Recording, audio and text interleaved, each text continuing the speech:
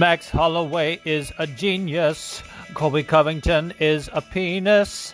With the fight selections and the fight reflections, this is Fighting with Myself. Fighting with myself. Yeah. What is up, everybody? Welcome to the Fighting with Myself podcast, the podcast for the average MMA fan, hosted by an above average man. And I am that man. My name is Juice, and let's get started. Had kind of an interesting week in the world of MMA. Not too exciting, but there's a lot of great stuff to talk about, especially coming out of this card with 240. A few weird news stories, so we're going to get into that.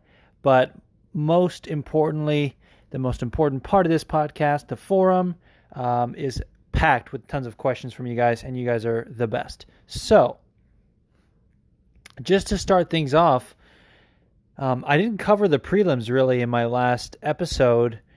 There wasn't anything that jumped out at me as something that could be an amazing fight, but there were some interesting stories I kind of overlooked, and it really played out in the prelims. So, first of all, that Figueiredo-Pantoja fight, rightfully deserved fight of the night. I tweeted out that it should be Cyborg versus Spencer. I think that was in the moment. I was like, "Whoa, this fight is fucking awesome," and it was. And we'll get into that. That was a really good fight. I think it's really a toss-up between the two, but I did love the Figueiredo-Pantoja fight. Great stuff from him, and we're gonna get to what's next for him in the forum. But dude, anyone who comes out with that God of War, what kind of haircut, but the fucking dye job or whatever with the red stripe, I'm into it. God of War is a fucking badass game, and he's a badass fighter. How do you say it in Portuguese? Dos de Guerra. That's what his nickname is, I think. And how about Hakeem Dawodu versus Yoshinori Horie? This was interesting. The whole time that they were saying Horier's name, I kept thinking they were saying Poirier. Let's be fair, I was a little drunk, but I was like, why does he keep saying Poirier? It's Hori, but I guess it's Horie, as you pronounce both vowels. Interesting debut from this gentleman, Yoshinori Horie. I thought it was kind of a sacrificial lamb set up to, make Hakeem look good on home soils. He's a Canadian guy. But man, he came to fight, and that weird movement was giving Hakeem a lot of problems early on in the fight in that first round. And Joe Rogan would not stop talking about leg kicks. He's like, Hakeem's got to be throwing leg kicks. He's got to stop that movement. Why isn't the corner calling for leg kicks? Let's have a throw. Oh, there's one. Yeah, keep throwing leg kicks, Hakeem. Why doesn't he do that? Forget the hands. Just throw leg kicks. And then the corner was calling for, I don't know, something like put on the pressure, land. What is it? Why didn't they call for leg kicks? And here's the thing, dude. Joe Rogan is such an important part of the UFC. He is a big part of why it is even where it is today, I think. Dana White apparently said that Joe Rogan did the first 15 UFCs he did for free. So that was awesome. Obviously, he's good friends with Dana going way back, and he brought a lot of the crossover audience, which helped grow kind of, the casual fan base. He, was the host of Fear Factor and a very successful stand-up comedian and did some acting as well. So Joe Rogan deserves a lot of credit, but now that the sport has grown and now that other broadcasting talent has emerged, I think it's time we talk about other people getting on the mic from time to time. Obviously, they're going to, for the rest of his contract, they're going to always give him the pay-per-view slots. He's already said he's not going to do the fight nights. He doesn't need to be traveling. So he himself has already kind of taken a lighter schedule in light of that. But I think he's just getting burnt out. He does so many of them, and he does the podcast. And he has this kind of stream of consciousness style that he'll just go off on a tangent or whatever he thinks. And I thought the gentleman's name, Sean O'Connell, the guy who won the first season at light heavyweight of the PFL and now is their head play-by-play guy. He said something interesting. Now, he's a sports fanatic, and I couldn't give a shit about sports ball. If you don't get punched in the face, it is not a sport I follow. I guess that kind of discludes hockey. I like hockey, but I don't follow it. Did I say discludes? I meant excludes. Guys, it's early. Now, Sean O'Connell did say something on Ariel Helwani's show that was really interesting to me. It might have been on MMA Reporters, but either way, it's Helwani's show. He said that a lot of broadcasters are afraid to live in the silence and let the fight be the soundtrack. And while I don't always agree with that, I think it's a very interesting notion, and that more people need to kind of learn from that. A lot of people feel like they're, maybe it's pressure from the producers. Maybe the producers are in their ear, saying, talk about more, talk about this more. Certainly, they are in John Anik to say, brought to you by Modelo, or this round is sponsored by P3, or whatever. But I don't think that's a crazy thing. There can be less commentary, and it's fine, dude. It's fine. But I'll save my thoughts on that for another time. But Hakeem Dawodu, fuck, I'm usually so good with names. Hakeem Dawodu looked great. And he gave a really fired up post-fight interview, and apparently he was doing some scrums in the back saying, why the fuck are you guys saying Max is the face of Canadian MMA? I'm fucking from Canada. So I think he probably starts making a run in that division. I don't think he's gotten a ranked opponent yet. I don't know if he's ranked himself. Let's pull up the rankings real quick. Nope, don't see him in there. So yeah, I think he should start making a run at that top 15. Maybe since Mirsad Bektik is coming off a loss, they'll give it to him. He's currently at number 15. So we'll see.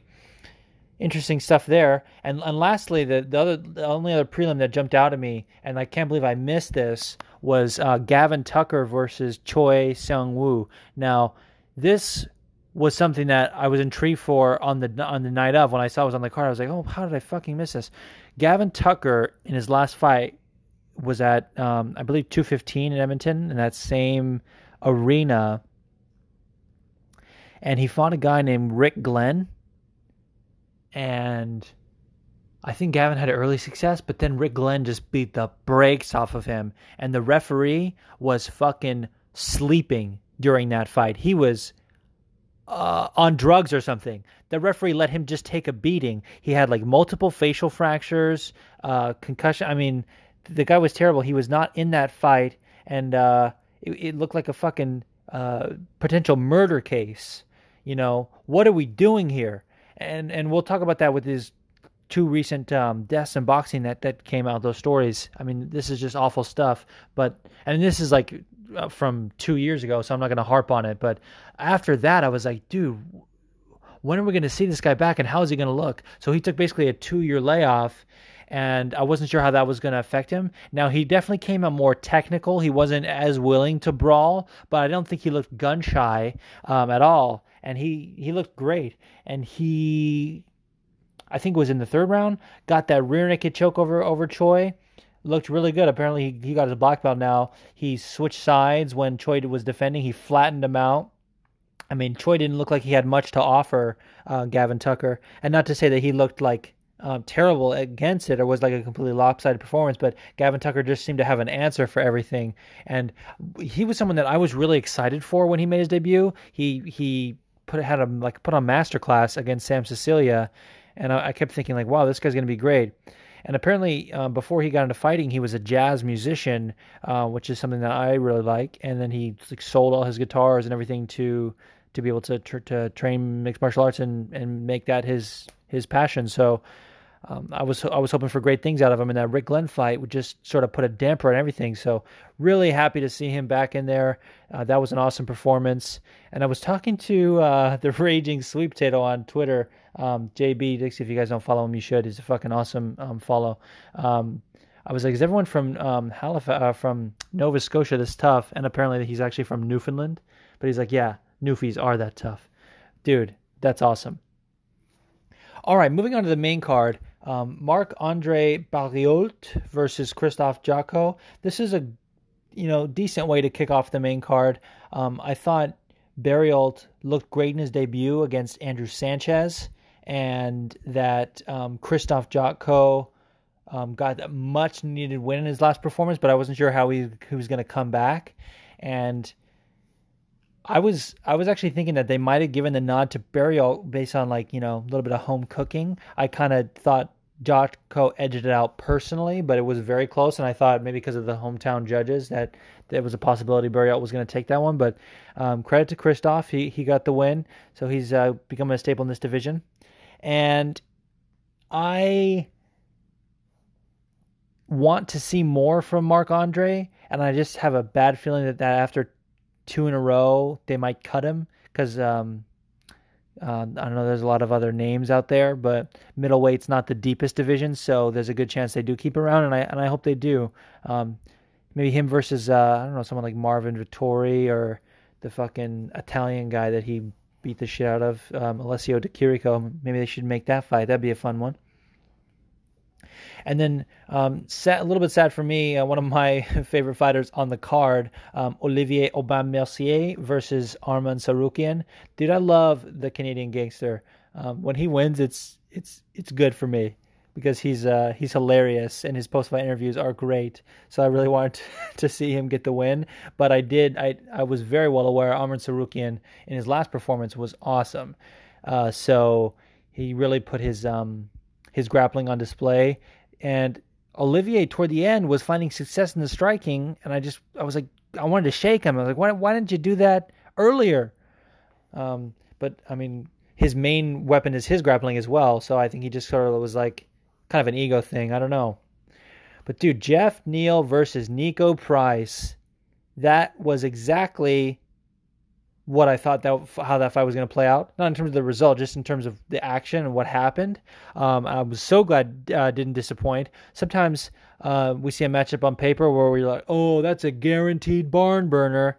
Cough, cough, Derek Lewis versus Francis Ngannou. And then it disappoints. I mean, so I was really glad that it did not. Nico Price, I don't think his stock is going to go down at all after this loss. I think they saw that he came to fight, and that I don't know. I think that the accidental head clash seemed to change the course of the fight a little bit. So I don't know. Maybe Jeff Neal is just a little bit tougher on that, but he did catch Nico with the right hand there, and we were so close to seeing a double knockout. That was crazy. Certainly a double knockdown. But kudos to Jeff Neal getting that TKO. That ground and pound was brutal. And the fucking, this is like another thing that I think Rogan deserves some credit for, because Jeff Neal's corner, leading up to the stoppage, they kept calling for him to pass guard. They're like, pass, pass, pass. And then Rogan was like, why are they telling him to pass? He's landing good shots here. And then he was right. He did get the stoppage. I think Big Dan was the one that stopped that one later. I would love to know what they're saying. This is why we need a fucking ref cam. This is why we need that audio. Maybe we'll come on the Thrill and the Agony. I don't do so much a good job at watching those because we kind of move on. There's just so many cards. I almost wish they would release them like the next day. Just kind of figure that shit out, UFC. Get the Thrill and the Agony out sooner. Because I want to know what they were saying. He was like laughing and joking with Big Dan. I was like, what a cool guy. Joking with the ref after he pulls another guy off of you. Which, of course, he was upset. I think they asked Jeff Neal in the post-fight press conference. They're like, what did he say? He said, he said the F word really loud, and that was it. So that kind of shit makes me laugh. Dude, Cris Cyborg versus Felicia Spencer. This was awesome, man. And there was a lot of, like, people that were really high on Felicia Spencer because of her debut, and they were like, oh, she's going to shock the world. You never know. And I was like, guys, just because... I mean, that whole "you're only as good as your last one" psychology in MMA is just so terrible, in my opinion. Cris Cyborg is not overrated at all. I don't know why anyone was saying that. It seemed to be somewhat of a narrative. They're like, oh, well, Amanda Starcher, so that's it. Let's just throw out her fucking 13-year undefeated streak. Let's just throw that out. Let's just forget about her. Like, dude, Amanda becoming the greatest female fighter in mixed martial arts is because of defeating Cris Cyborg. She took that title from her. You know, we can't say Amanda's the greatest and that Cris Cyborg is terrible.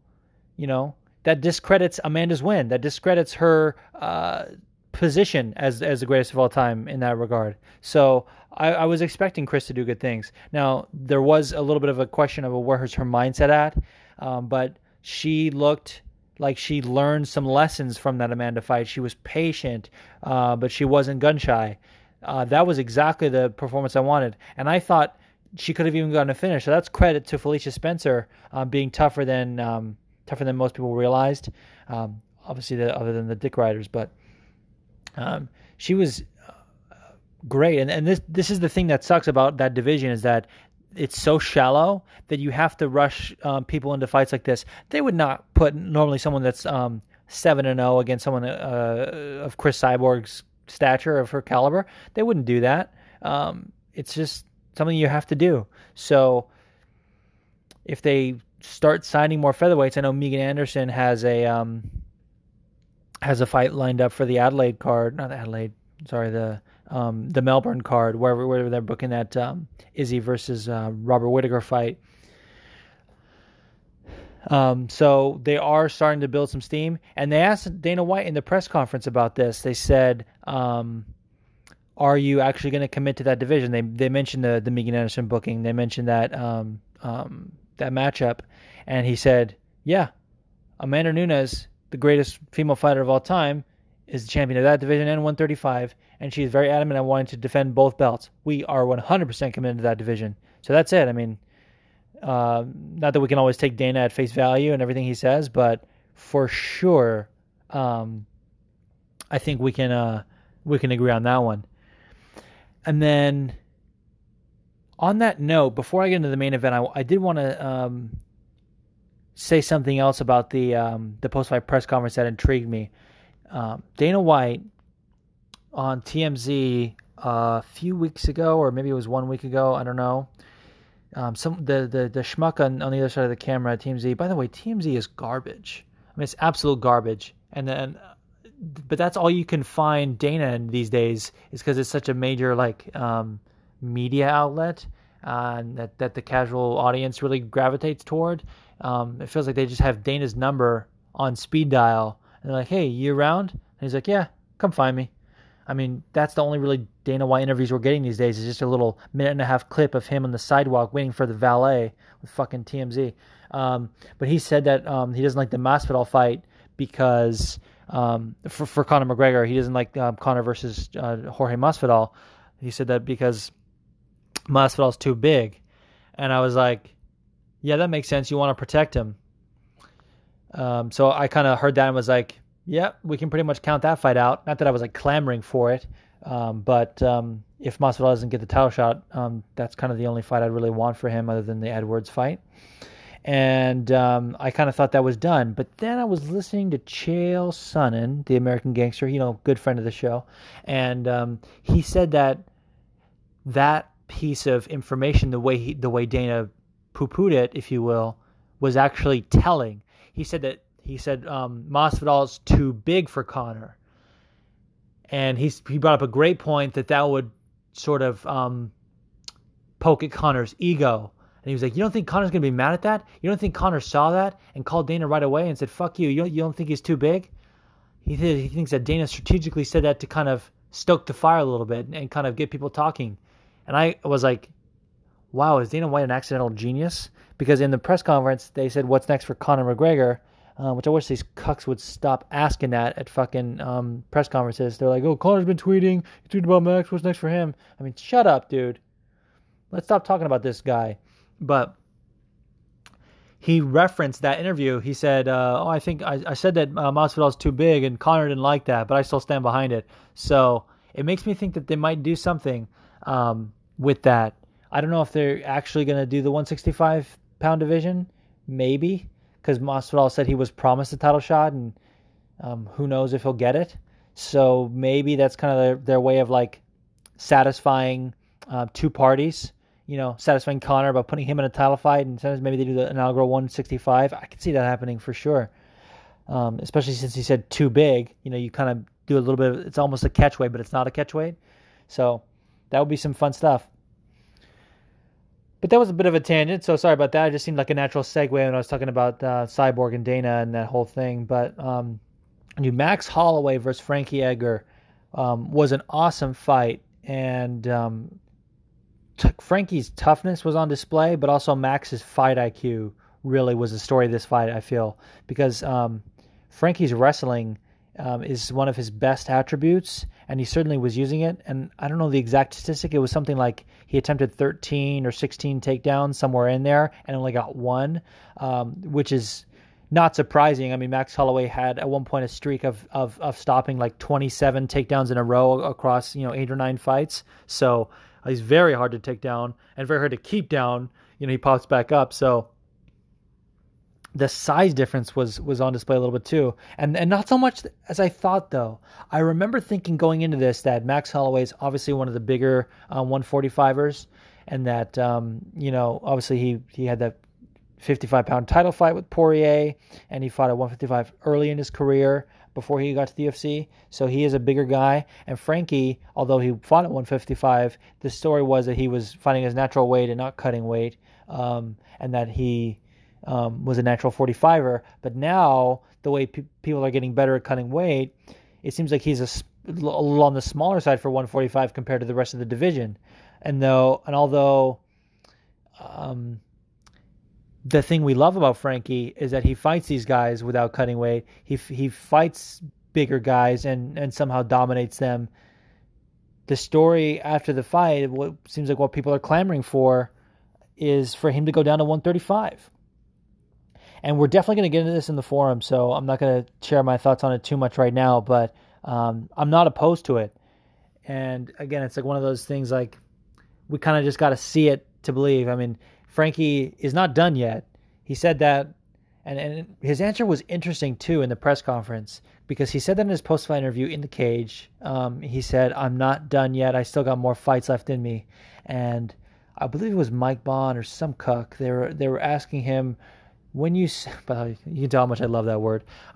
They said, when you said you weren't done, was that directed at any particular group of naysayers? Was it directed with the fans, with the promotion? Is there anyone that you were saying I'm not done to, that you felt like you had to prove yourself to or whatever? And he said, I guess I was saying that to myself, which I thought was just like incredibly honest.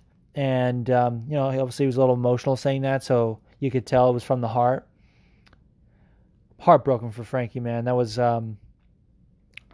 probably his last title shot, unless he can make a run at 135. It sucks because he did get called out by Henry Cejudo. I think Henry thought that he could beat Max Holloway, that Frankie would be Max, and that he wanted to challenge Frankie for the 145 belt. I mean, get out of here. But so in a way, I'm happy Max won because I don't think they'll book Henry Cejudo versus Max Holloway. Let's pump the fucking brakes on that one. But overall, I think Max winning is good for the division. He's an active champion. He wants to defend his belt multiple times, and he didn't take a lot of damage in this fight. So I could see a quick turnaround against Alexander Volkanovski. Now, all the media has been talking about wanting to, or suggesting that the UFC might put that card as a co-main to the Robert Whittaker versus Israel Adesanya thing. Dude, Alexander Volkanovski is a great guy, great fighter, nice guy. He is not a big enough star to make a champion defend their belt on enemy territory. Or he's not going to go to Alexander's home territory to defend his belt. Why would he do that? So I hope they make that for UFC Hawaii, which is obviously very far away, so it's not even a possibility. But definitely stateside, somewhere like Vegas. That will be fun. Max has fought in Vegas, a bunch of times, so we would love to see that. I guess I'm just a little sad because I really want Frankie to win, so my commentary on it seeming like a little bit, the energy's low, so I apologize for that. But credit to Max. He did what he had to do, and it was interesting, like, a lot of people were predicting a finish. The people that thought Max would win thought he would finish Frankie. I didn't see it personally because Frankie's dog tough, but in there, it looked like Max was maybe playing a little safe, and that maybe he could have at least tried to finish him more. Not saying he was like it was like a lackluster performance in any way. It just seemed like maybe he was a little bit safe, and that could be a couple things. I mean, he did say in the post-fight interview and a little bit in the press conference as well that it was kind of like to prove everyone wrong. Amanda Nunes said this against in the rematch against Valentina Shevchenko. She was saying that everyone was doubting her cardio, and they're saying that Valentina's pace was going to be a factor in the championship rounds, and that she wanted to prove. And that seemed like the same story for Max, that he wanted to prove himself to the fans and the media, Frankie's fans anyway, that were saying that his pace was going to be too much for him. And so he's like, well, let me go the distance. Fuck it. I mean, Max is the kind of guy to play with fire like that, so I could definitely see that happening.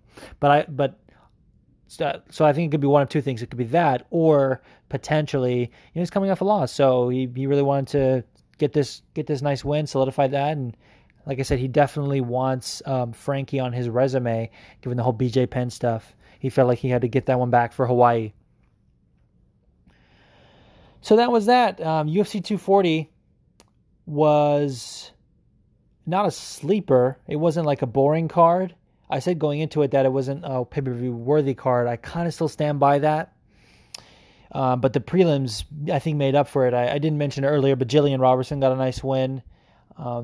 I think I just didn't mention it just because it looked like the other girl, Frota or whatever, was going to take over with her jiu-jitsu from the bottom. Jillian looked like she was in some bad positions for a while, and then she ended up getting a TKO. So kudos to her.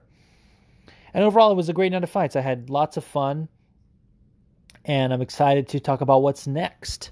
So with that, let's take a quick break, and we'll get into some current events. And we're back. All right, first up is Brendan Loughnane just signed with PFL. And this is interesting to me for a couple reasons.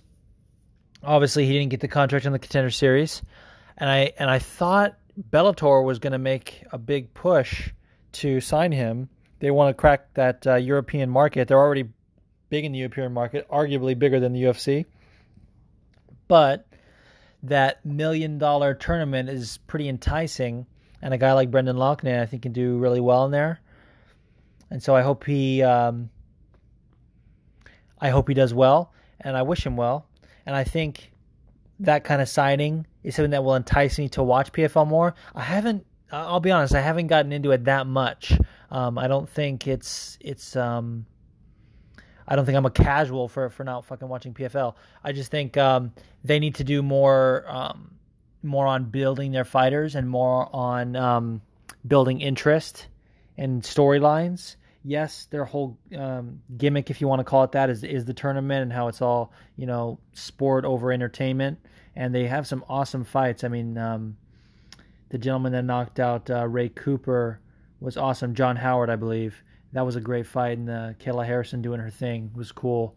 So they do have some good moments, but not enough for me to want to keep watching until the playoffs, which I hate saying that because it's such a fucking sports ball term. But after watching Brendan Loughnane put his fucking health on the line and not get a contract for going for a takedown, I want to support him in everything he does. So fuck Dana, up the PFL. That's what I say, as far as that goes. So whenever Brendan Loughnane fights, I'll be tuning in.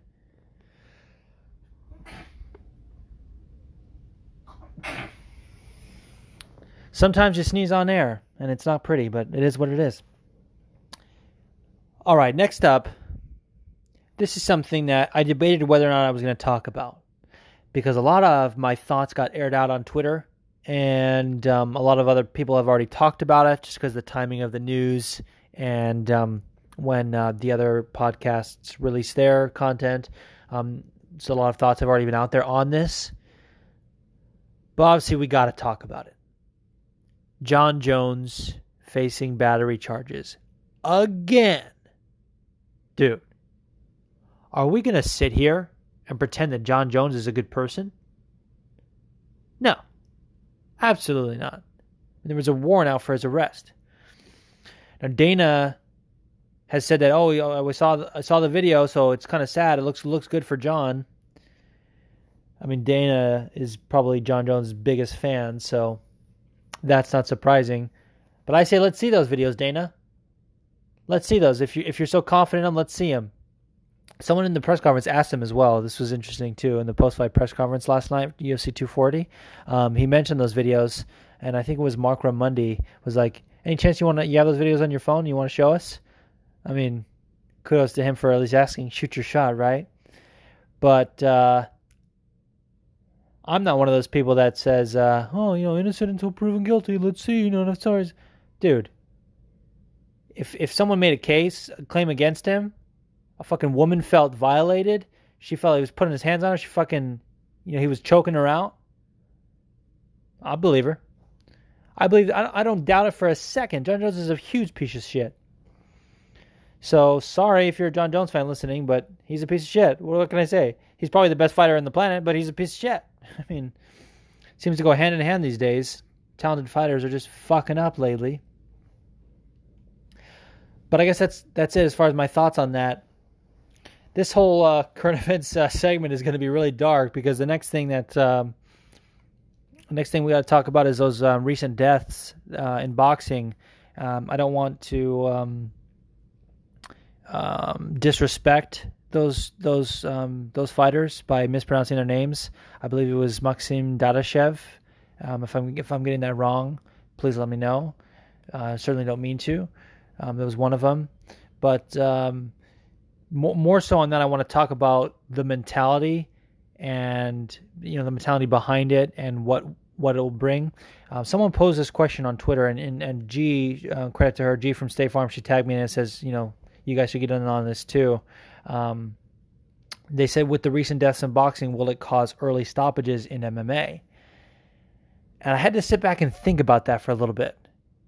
And the answer, ultimately, like a short answer, I think is no, but maybe. And I've said this before, I'm an advocate for early stoppages rather than late stoppages. I don't always think you need to have a fighter take extra damage just to prove a point or just to see if they can grit it out.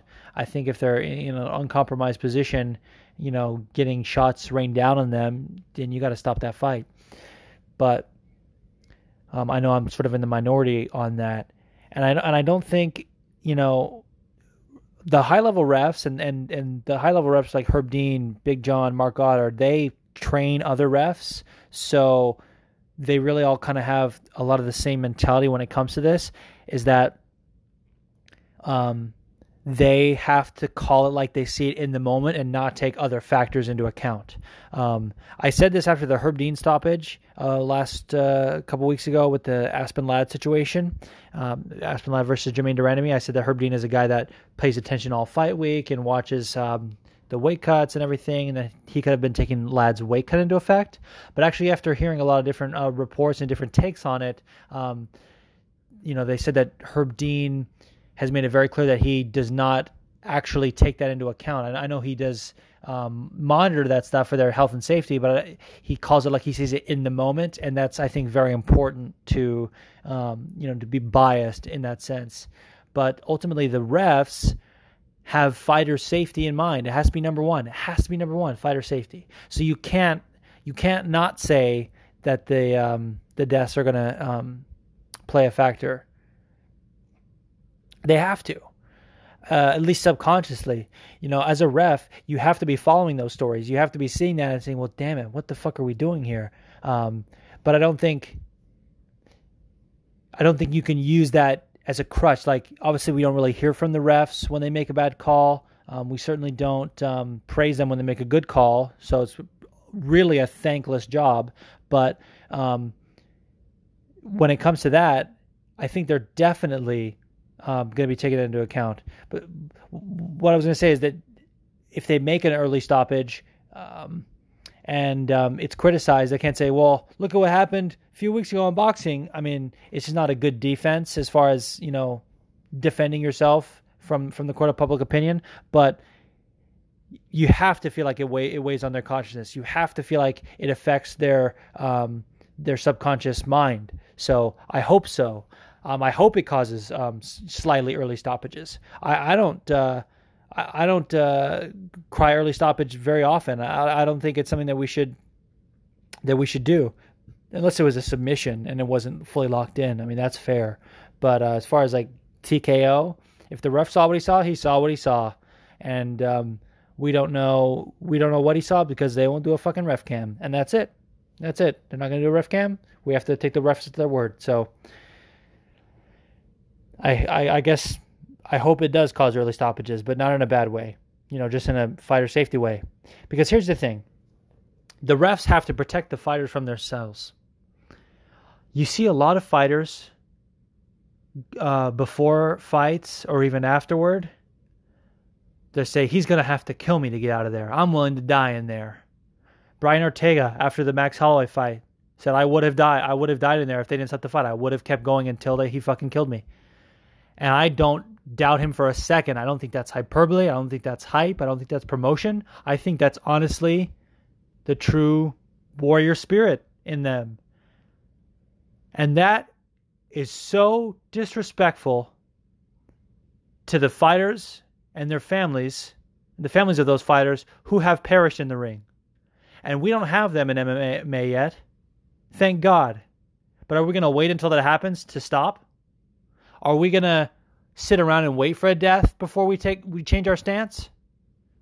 Paulie Malignaggi said in the leading up to the Artem fight, he said that boxing fans were more respectful because their sport has all the deaths. And I thought he was being crazy and disrespectful to MMA fans because I think a lot of MMA fans are generally more intelligent than boxing fans. Not fielding questions on that. But he has a point. After seeing this, he has a point. It changes the mentality. It changes your outlook on things when people are actually dying in the ring. Because they can say that now that since no one has died, they can say, oh, I'm willing to die in there. I'm going to give everything I got. I'm going to go till the wheels fall off. But dude, wait until one of your teammates dies. Matt Mitrione fought a guy named Tim Hague in the UFC. Tim Hague was cut. He wasn't a very successful fighter. He had a boxing match, I believe in Edmonton. This is apropos. I believe it was in Edmonton, Canada. He died after that fight. Let that sink in. There's been no deaths in the UFC, but a UFC fighter has died from punches to the head, basically, from excessive brain trauma. So I think we need to change our outlook on these things. I'm someone that is a proponent of non-censorship. I don't think things should be censored. I don't think the commission should be policing pre-fight talk. I think that's absolutely ludicrous. But when it comes to fighters saying, I'm willing to die in there, we have to take them at their word. We can't say that it's just hype, and we have to keep an eye on those fighters. I said that the refs have to call it like they see it in the moment, and they do. But when a fighter is saying that he's going to have to kill me, a red flag has to go off, and you have to protect that fighter from himself. You as the coaches have to do as well. That's the thing. We put so much onus on the refs to stop the fights. We forget that the corners in most jurisdictions and most commissions have the ability to stop the fight. We need more of that. We need more of Trevor Whitman stopping the fight. Nate Marquardt in Mexico City. He stopped the fight. Nate said, I'm done. He said, okay, you're done? Big John, stop this fight. That's it. We're done. Not fucking Raquel Pennington's coach. Raquel saying I'm done. He'd be like, no, just go back in there. You gotta fight. You gotta do it. Fuck that. Fuck that guy.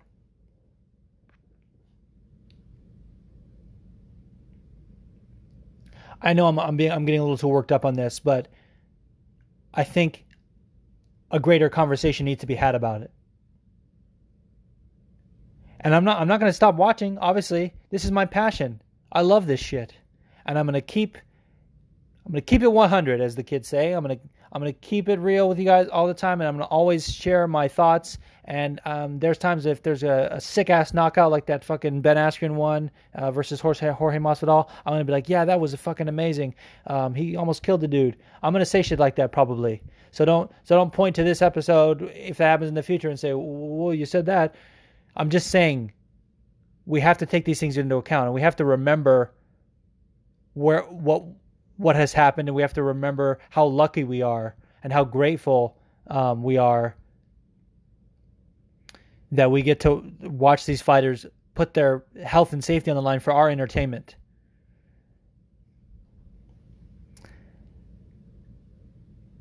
And this would be a great segue to talk about the Nick Lentz versus BJ Penn fight.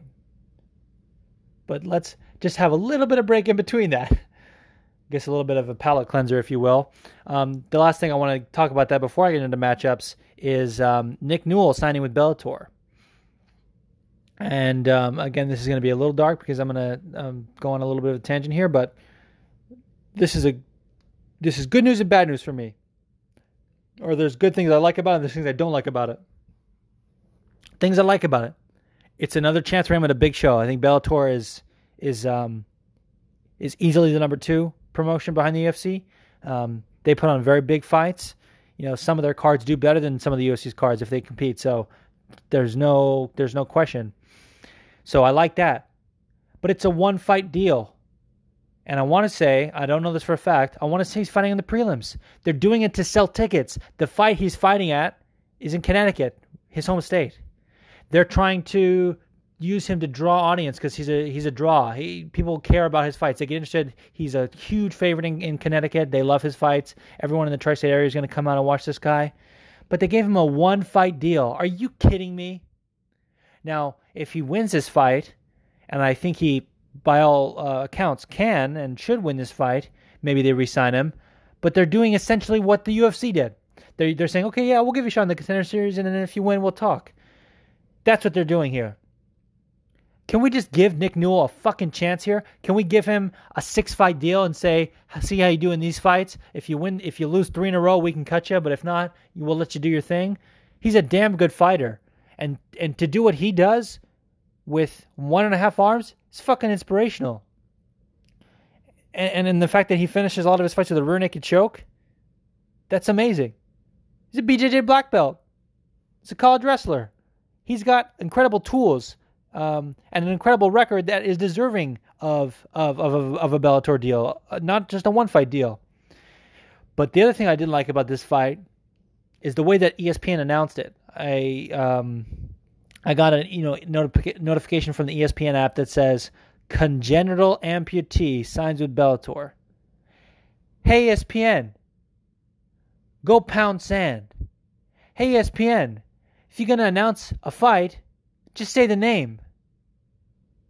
I mean, are we announcing Greg Hardy's fucking debut as a convicted felon signs with UFC? Well, he's not really a convicted felon, but you get my point. Are we just listing people's biggest description of them as the headline? Are we just going to say, former WWE superstar signs with Bellator? Just say the name. Just say Nick Newell. People know Nick Newell. I don't know.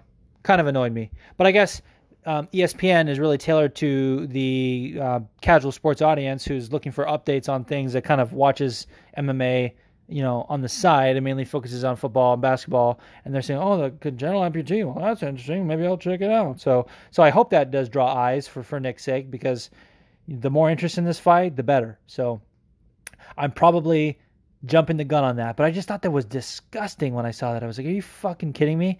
It was also coupled with the whole one fight deal thing. I didn't like that. Just give the guy a fucking real contract. He deserves it. When you got people like BJ Penn fighting, Nick Newell can be fighting in the UFC and in Bellator. Fuck it. And speaking of BJ Penn, they've signed him up for a fight against Nick Lentz.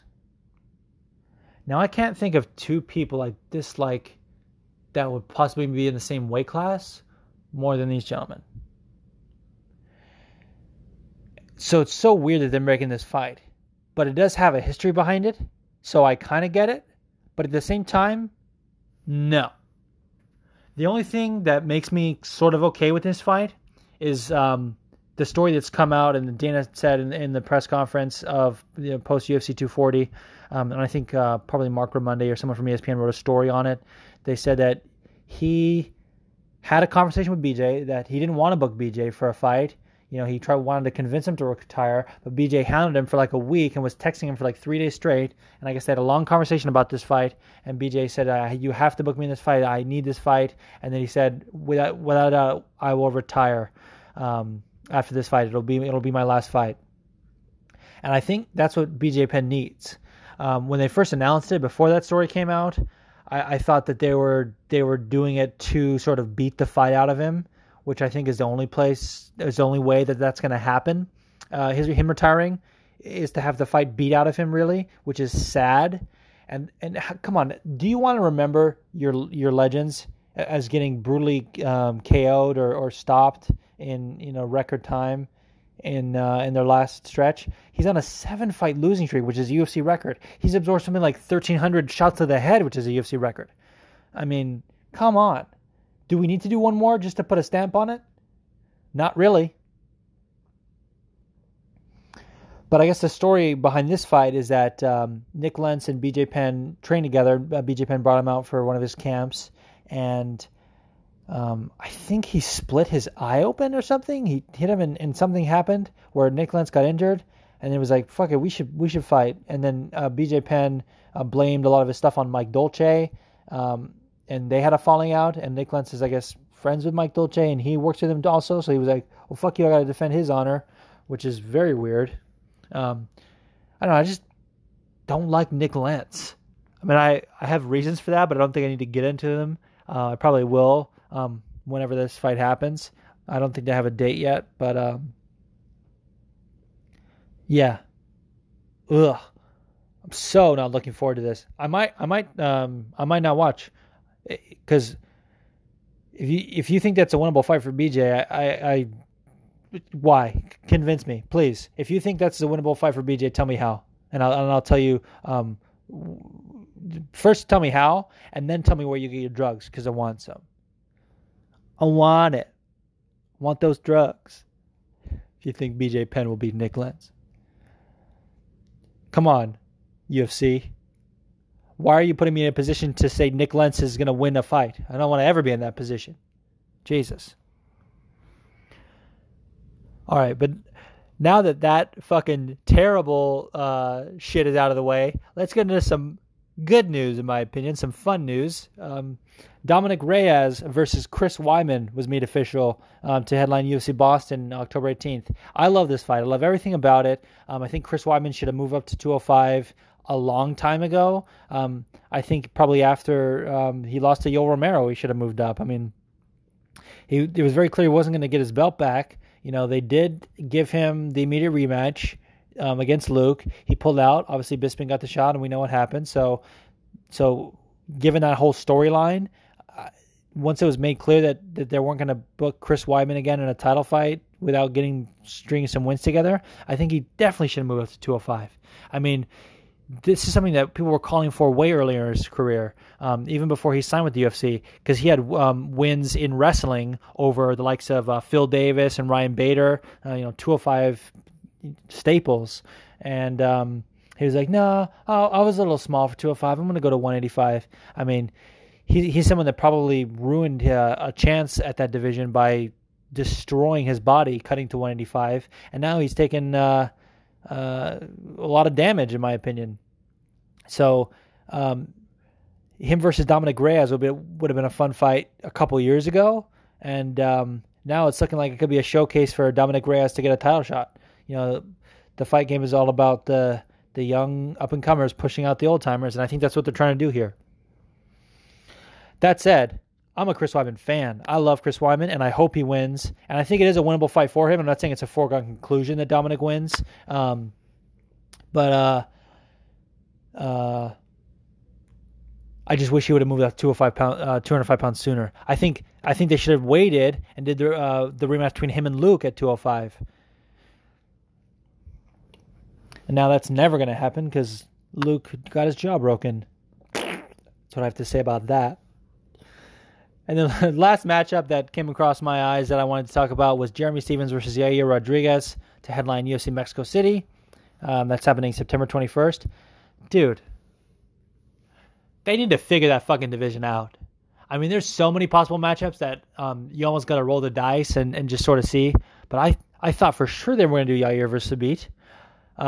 If not, I thought maybe versus Brian Ortega. But hopefully, Jeremy Stephens and Yair means that Zabit is either going to fight Korean Zombie or Ortega is going to fight Korean Zombie. And I'm here for any of those matchups. I mean, let's just talk about that for a second.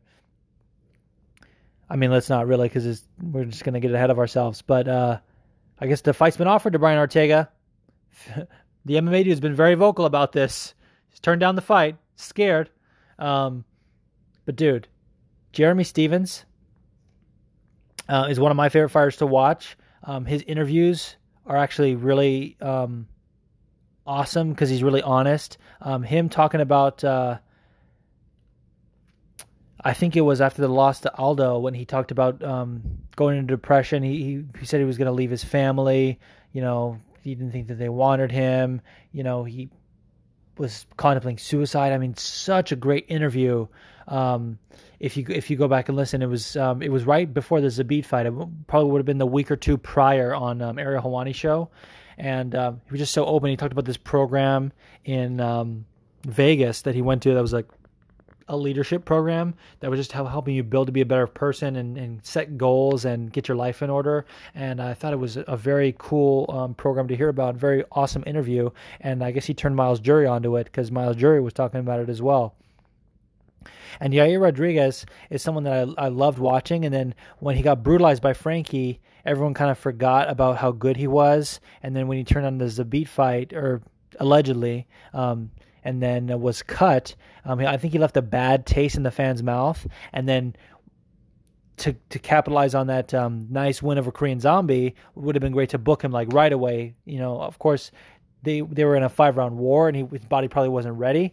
But you know, I think they should have capitalized on his momentum more. So I don't know who's to blame for that. But Jeremy Stephens versus Yair Rodriguez is fun as hell. And this is going to be almost a year. I mean, it's going to be 10 months removed from the Korean Zombie fight that he's going to get back in there. So I hope his cardio holds up. He better, I know he's from Mexico, but I think he's living and training in Chicago now. So I hope he, or he's bounced around. So maybe God knows where he is. But I hope they both go out to Mexico City at least a month prior to get that elevation training in. But goddamn, that's going to be a fun fight. I can't wait. That Mexico City card's shaping up to be pretty nice. And I love the cards in Mexico City because there's a lot of finishes. A lot of people are like, you know, fuck elevation, fuck going the full distance. I'm just going to finish it early. And that's what ends up happening. It's awesome. So sorry that I was too dark on a lot of those news. Like, dude, that whole death in boxing, those couple deaths that happened, it really didn't sit right with me. And I felt like I had to say something. So I apologize if that wasn't your cup of tea. Obviously, that's not going to be something this podcast focuses on a lot moving forward. So let's get into the fun part of this show, and let's take a little visit to the forum. And we're back, ladies and gentlemen. Welcome to the Fighting With Myself forum. This is my favorite part of doing the show. This is why I do the show, is to get some interaction between fight fans, create some dialogue, and just overall kind of build a community. I want this podcast to be interactive, and I have the best listeners in the world, I think. You know, you guys are so awesome as far as interaction goes. So with that, let's get into the first question from an old friend of the show. Here we go. Hola, Jules. It is your good friend, Pete Dog. You do not like my Mexican heritage? You racist piece of shit. Hey, buddy. I'm sorry, Roxy. Got fucking work Saturday night. Love you. Oh, no. Oh, that was an awesome little, I don't know, a question at all, just a little message. Appreciate the hell out of that guy, PTD, which until recently did not know that stood for Pat the Dog. I just thought it was cool. Dude, Patrick Shaheen is the man. If you guys don't listen to his podcast with Cole Henry, Scope MMA, or MMA Scope, what you doing? He's alluding to their last episode. He did that whole character that he did in the beginning of this, and it sounded like he was trying to speak, actually, not just doing an accent, it sounded like he was trying to speak Spanish, and it was coming off terrible. And so I tweeted him, I said, dude, stick to English. I love you, but stick to English. And what does he do? He fucking, Dana White said, he doubles down and says, hey, you don't like it? Take a hike. Gotta appreciate that. Never apologize for comedy when it's actual comedy and not just a fucking dumb joke on Twitter. But love you too. I am still sad about Roxy. Don't talk to me about it. Fuck you. Love that guy. All right. And I love this next guy too. He has some good questions here. What's up, Juice? This is the Punk Rock Dad. Literally watching the end of the fight right now, and just really want your thoughts on where do you think Frankie goes from here? Do you think he sticks around at 145? Do you think he goes down to 135? Because I don't think in any way, shape, or form that he's done. I don't know what Joe Rogan's talking about at 37. All of a sudden he's going to be finished. Like Randy Couture's fighting at 42, 43. Anyway, just wanted to get your thoughts on where you think Frankie goes from here. And as always, only way is MMA. Screw you. We all hate you. You have no friends. No, I think that's it. Rock on, everybody. Except for you. Only way is MMA. You can go fuck yourself. Oh, the shade continues. Gotta love it. Love that guy, by the way. AJ the Giant's dad on Twitter. Punk Rock Dad King. Very good follow. And as far as that goes, I mean, you kind of even maybe heard a little bit of the fight going on in the background. He said he was watching the fight. I don't know what Joe Rogan was saying on the mic as far as commentary. So I don't know if he was saying that he should be done, because I was kind of tuning him out, to be honest, because in the actual interview with Frankie, he suggested maybe move to 135. He didn't say that he would be done. He said, "What's next for you?" He during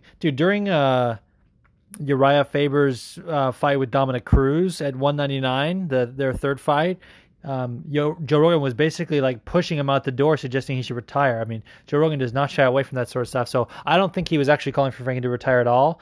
So I don't know what was happening. I did sort of think maybe before the fight that if he lost, he might retire. Not that I think he should. I just thought that given the landscape of everything, and he's never a guy that wanted to cut weight, that he would do it, because really what's left for him? He's done everything on 155. He became a champion, defended a belt multiple times, and he's had multiple title runs at 145, which haven't gone his way, and he's kind of beaten everyone in the division, really. He's not going to fight Zabit. That's his teammate. He's not going to really fight Volkanovski, at least not right now. Volkanovski's going to fight for the title next. So, I mean, what really is there? So maybe he has to take some time off and see if the division kind of reshuffles, and maybe there is some other matchups for him. But the whole point of a fighter's job, really, what they should be striving for, is the title. And I don't think that only title fights are interesting. I don't think if a title fight, I don't think if a non-title fight has no title implications, that it's not a fun fight. But ultimately, that is the goal. And someone who is a former champion and had aspirations of being a two-weight champion, that's certainly on his mind. Now, before the fight, I never thought I would say Frankie should go to 135, because one thing we love about Frankie is his willingness to fight bigger guys and not want to cut weight and fight, more hydrated. But his coach, Mark Henry, who I have a lot of respect for, has been pushing for him to go to 135 for a while. And I think, I think he does work with George Lockhart. And so I think that with the right nutrition and the right plan, he could make a successful cut to 135. And that's about the only thing I see for him as far as this juncture in his career, because he could definitely make a fight with Cejudo happen with just a few wins. Maybe even just one, to be honest with you. I mean, they gave Frankie his first fight with Aldo, I believe, coming off a loss. When he moved back down to 145, I think they just made that fight happen. So I could definitely see him making a run at 35, but I'm not like super bullish on that, because I don't necessarily want to see him cut weight, but I honestly can't think of a matchup for him at 145 that's something that intrigues me. really. I mean, I'm always going to support him. I'm always going to watch him fight. But as far as like an intriguing matchup that's beyond just the fact that I love Frankie, I can't really think of one at the moment. So to answer your question, probably dropping to 145. And I think he had another question. Let's hear what he has to say. What's up, Juice? It's the Punk Rock Dad, and today I want to talk to you about zero tolerance. In light of all of these UFC stars coming out with charges or pending charges or, some kind of criminal misconduct, do you think the UFC should really start to adopt like a zero tolerance policy about all this stuff? I know it's a little different than like football and whatnot in the way these guys are employed, but you still work for the company. Shouldn't the UFC be doing something to kind of keep people like John Jones and Conor and all these guys in some sort of line? All right, as always, rock on. And Chris, Scotland, you fucking suck. Gotta love it. Man, I've been thinking a lot about this, actually, and I'm glad you brought it up. Because the way their contracts are structured, it is very differently. And I was thinking about this when I was listening to the MMA Scope, actually, with the aforementioned PTD and Cole Henry. And they were saying, if it was in the NFL, Roger Goodell, the head of the commission there, the commissioner or whatever you want to call him, or whatever his title is, I have no fucking idea. I give a shit about football. But they were saying, if something like that happens with one of his athletes, they'll pull you into a meeting, sort some shit out, and you're like immediately suspended or maybe even cut. So that's kind of like the sheriff in that sense, judge, jury, and executioner, if you will. And the way the UFC fighters' contracts are structured, it's weird. They're on a fine line between independent contractor and employee. The UFC always hides behind that, saying that they're independent contractors, because that's kind of what the combat sports world has to function as. But with the stipulations they put and with the way they run their business, you are kind of an employee. So they have to do something about it. And it's so sad that drama sells in combat sports. It's so sad that all this drama surrounding John Jones makes people want to see him get his ass beat even more. And Greg Hardy and people of the like. So should they have a zero tolerance policy? In my opinion, yes, or at least to some effect. They got to do something better than what they're doing. They can't just say, "Oh, well, what he does at the cage is his own thing. Just come to me, come fight for me, and we'll be okay." I mean, you're basically rewarding shitty behavior. So, what the fuck, man? I don't know. I honestly would like to talk more about this. I mean, I don't want to be talking about more stories that come out. I don't want to be talking about more allegations from other fighters, but I would like to continue this conversation. I think it's a great point you brought up, because something has to be done. And I think what I really would like to be talking about is a fighters union. Leslie Smith is really the only one banging the drum about that. And Cajun Johnson was right there with her, but he got cut. And I haven't honestly seen anything from him. I don't know if he's been signed by another organization.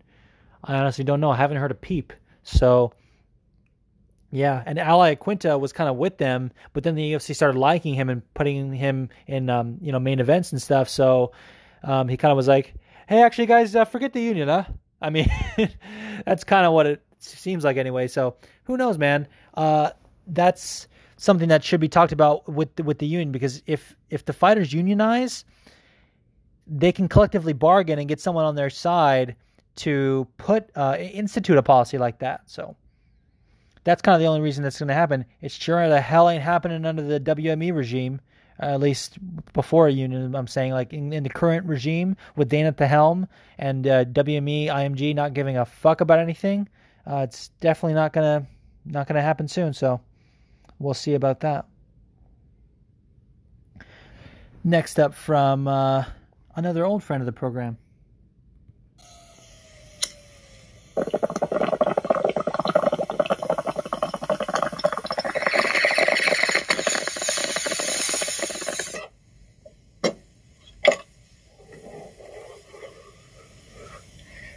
Bad drawings. Hey there, Juice. Fighting with Myself podcast. It's Smokey J here from Australia.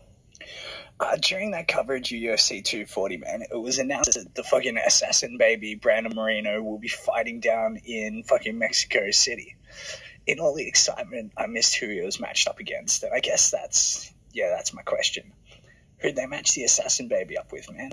And also, while I got you, something that's been on my mind for a while, what flavor do you consider yourself, man? What flavor is juice?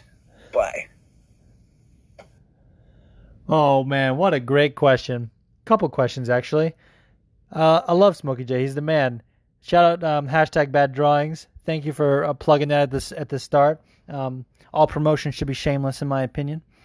And first off, he's fighting Askarov, I believe. I talked about that guy a few episodes ago. He got signed. He's like a Russian flyweight, undefeated, I believe. And so that's who they're booking him against. And I'm very excited for that fight. I love the assassin baby. Brandon Moreno is someone that I wanted to see in the UFC, like still. And then they cut him. I think he had a fight in LFA, and then they brought him back because they decided that they actually want to invest in the division. So that's weird. Weird that they did that, but weird that they cut him initially is what I'm saying. But to answer your second question about what flavor am I, it depends on the day. It depends on the day. One day I could be orange juice. Next I could be apple juice. Next I could be green juice. Could be grapefruit. Who knows? There's a lot of flavors dwelling within me. That's probably cringeworthy. Okay, moving on. Oh, this is great. This is a great question. The title of it says tribute to a regular on the show. Let's see if you guys can guess who it is. Juice, baby. This is the only way is MMA, and I've got a question for you, baby. It's regarding Colby Covington Chaos. Do you think he gets a win this weekend, baby? Do you, baby? Peace out, baby. Oh, so terrible. That was so funny. Oh, first off, love that guy. The only way is MMA. You heard him mentioned earlier. AJ, the Giants' dad, said, fuck you. So that's basically who he was talking about. One of my favorite things in the world is people from Europe, whether it's the UK, Scotland, Ireland, Great Britain, England, wherever the fuck. French people, not really French people, they have such thick accents that they don't usually try, but people from that part of the world attempting to do an American dialect, it is so funny to me. It is so funny. It usually sounds like a fucking mentally challenged cowboy, and the fact that he chose to imitate PTD was hilarious to me. What's going on, baby? Oh man, more of that, please. More of that. More impersonations of American accents from people that don't speak with one. We need that. We need that because everyone from that part of the world says that Americans cannot do their dialects and accents. Well, you can't do ours either, motherfucker. And that actually wasn't bad from Chris. To answer your question, do I think Colby gets a win? Hell no. I mean, probably. As much as we all hate him, we forget that he's a damn good fighter. But am I going to fucking root for him? Am I going to fucking... Do you think this is a podcast that's going to say nice things about Colby Covington? Get a walking stick and take a hike, Colby Covington. And that is a great segue for the last voice question we have from another friend of the show, my man. The title says, I'm drunk and looking for a fight. What it look like, Juice? It's your boy Gangers. We repping all New Jersey today. Especially since out there on the Twitter machine, you got those fucking cousin fucking inbred trolls disrespecting my beautiful state. Y'all know who you are. Fuck you. Hope you're having a better day than me. I'm in Asbury driving up and down the strip, sipping whiskey, looking for Benny's to run over. Brings me to my question. Benny's. Who's your favorite fighter ever to come out of New York? What's your boy know? That brings me to the next point. Benny's. I love it. Love this guy, dude. He's probably fishing right now. Probably listening to this podcast while fishing. I hope that you caught a nice one. I hope the hitters are helping you out. That's his dogs. Fucking Django and Murph, I believe, or Murphy. Love his dogs. Love fucking Chris Genghis Black. Love everything about that guy. My favorite fighter from New York. Now this is an interesting question because there's so many great ones, and my personal favorite is probably Al Iaquinta. I love that whole Serra-Longo team. I mean, him and like Chris Weidman probably second, and Aljamain Sterling probably number 3 as well. Like that, those guys are fucking great. And I love Jared Gordon as well. I mean, people from New York are fucking awesome. Now, spending time there is not my favorite thing in the world.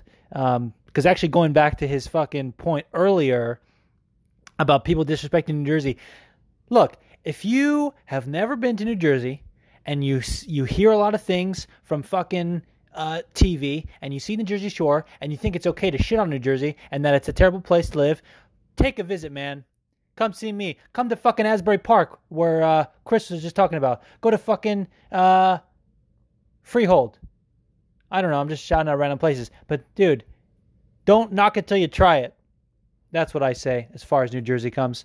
This is a great place to live, and I'm fucking proud to be living here. So, yes, we're repping all New Jersey today, Genghis. We're repping all New Jersey. Goddamn right. And that kind of ends the voice questions. Keep sending those. They're the best. And like I said, more whack-ass impressions, because that tickles me. But some really good questions actually in the forum, and a lot of people kind of sent them to me privately, but I'm going to read them on the show here. And first one's from @AllDumbPosts. He says, when Jones choked out that waitress, was USADA testing him? Did he pass the post-fight stripper ball drug test? Do we have any clue if he was clean for that fight? The answer is, do we have proof? No. But is that going to stop me from making allegations? Absolutely not. Was he clean? Come on, dude. Is John Jones ever clean? He was at least on coke. I mean, that we can almost be sure of. Absolutely. As far as steroids, he pretty much has a get-out-of-jail-free card at this point, so who knows? Did it be so... I mean, you have to have, with the USADA program, you have to have... There's an app where the fighters have to update their location 24/7, basically, and obviously he's not going to update it right before he's going to the strip club and be like, hey, I'm at the strip club, guys. But, dude, can you fucking imagine if he did? Can you imagine him being like, oh, just headed for a night in the town, so don't contact me. I'll, see me tomorrow, whatever. And they decide that's the best time. And then after John Jones is putting his hands on women, Jeff Nowitzki's outside being like, give me your piss.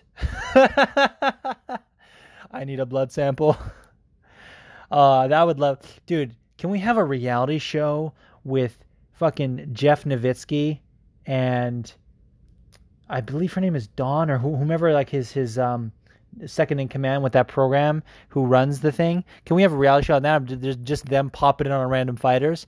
I would be so here for that, dude. You want to keep Fight Pass alive while you're making us pay $4.99 a month for ESPN Plus? Put out original content like that. Put out a fucking miniseries of Jeff Nowitzki tracking down steroid users. Put that in there. That's what I say.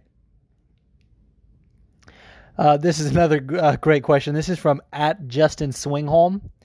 This guy's a great follow, actually. He's makes pretty good jokes, and then all of a sudden he'll do a 180 and be very serious and be like, "No, you guys, we have to be serious about this." So I kind of enjoy that. @JustinSwingholm says, in a little over a month, Ryan Bader will defend his heavyweight belt against Congo. Assuming Ryan cruises safely past Congo, what new adventures can Coker offer Ryan after that fight? It would appear that Bader has outclassed most of that organization in 2 different weight classes. Is it possible that lack of competition in Bellator would send Ryan knocking on the door of a different promotion, or does Scott keep his commodity and line up a cross-promotional fight? This is an awesome question, and I wish I could answer it better because we kind of have to see what happens. But that said, I do favor him in the Congo fight, and so I think it is somewhat safe to assume, although especially at heavyweight anything can happen, so that's sort of disrespectful, but Ryan has proven that his skill set is very effective at heavyweight. He's got power in his hands and wrestling that most of them can't handle, so I think that's an awesome matchup. And as far as what's next, yeah, I mean, especially the way that he got the belt by doing that whole tournament. I mean, anyone he didn't fight, he didn't have to because they didn't make it to the tournament. So in beating Mitrione and Fedor and King Mo, he basically also beat Chael and Rampage and, he beat Fedor to win the title. He basically also beat Frank Mir. There's not a lot to offer him, although if Frank Mir can get a win and they line up that fight, that's a name I'm sure he'd like on his resume, and that's he's someone that's a draw. Frank Mir is personally my favorite heavyweight of all time. I love Frank Mir, so I would be here for that fight. And Bellator has a lot of stuff up their sleeve that they could keep him. I don't think it would send him knocking on the door of a different promotion at all, because, I mean, Ryan Bader has been fighting for a while, so I'm not saying he's done by any stretch of the imagination, but I don't think he has like 5 years of fighting left in him. I think maybe like 3 or 4, maybe, depending, at least before in his athletic prime. And Scott Coker, I think, can keep him very busy in that time between the two different divisions, and with his relationship with Saka Kibara and Ryzen, absolutely. There's definitely a lot of fights they can make for him. So that's a great question. And I'd love to see it play out. Like, I don't have a definitive answer, but I just know there's something. I know that they got something for Ryan Bader up their sleeve. There's plenty for them to do. And then at Cody Labney says, do you think what Max is doing in his division is more impressive than what Mighty Mouse and Jones did based on the depth of weight class? And I like this question a lot, but I don't quite know how to answer it because it's so hard to compare the two. I mean, Jones, as of late, the 205-pound division has been very shallow as of late, so his wins in recent years haven't looked that impressive. I mean, he beat Gustafsson, which he had already beaten, but that wasn't, people weren't saying that was his best performance. As far as Gustafsson goes, they didn't think Gustafsson showed up for that fight, so people aren't crediting that win. And then Anthony Smith and Thiago Santos aren't the biggest names, so John didn't give very good performances against them. But we got to remember, and I'm not a fucking John Jones apologist by any stretch of the imagination, but his initial title run, he fought the who's who of 205 pounds, a lot of them in their prime or close to their prime. He fought Shogun. He fought Rampage. He fought Glover Teixeira. He fought Ryan Bader. He fought fucking Rashad Evans. I mean, he really fought who's who, Daniel Cormier. So I think it's up there, and I would compare it a little bit more to GSP.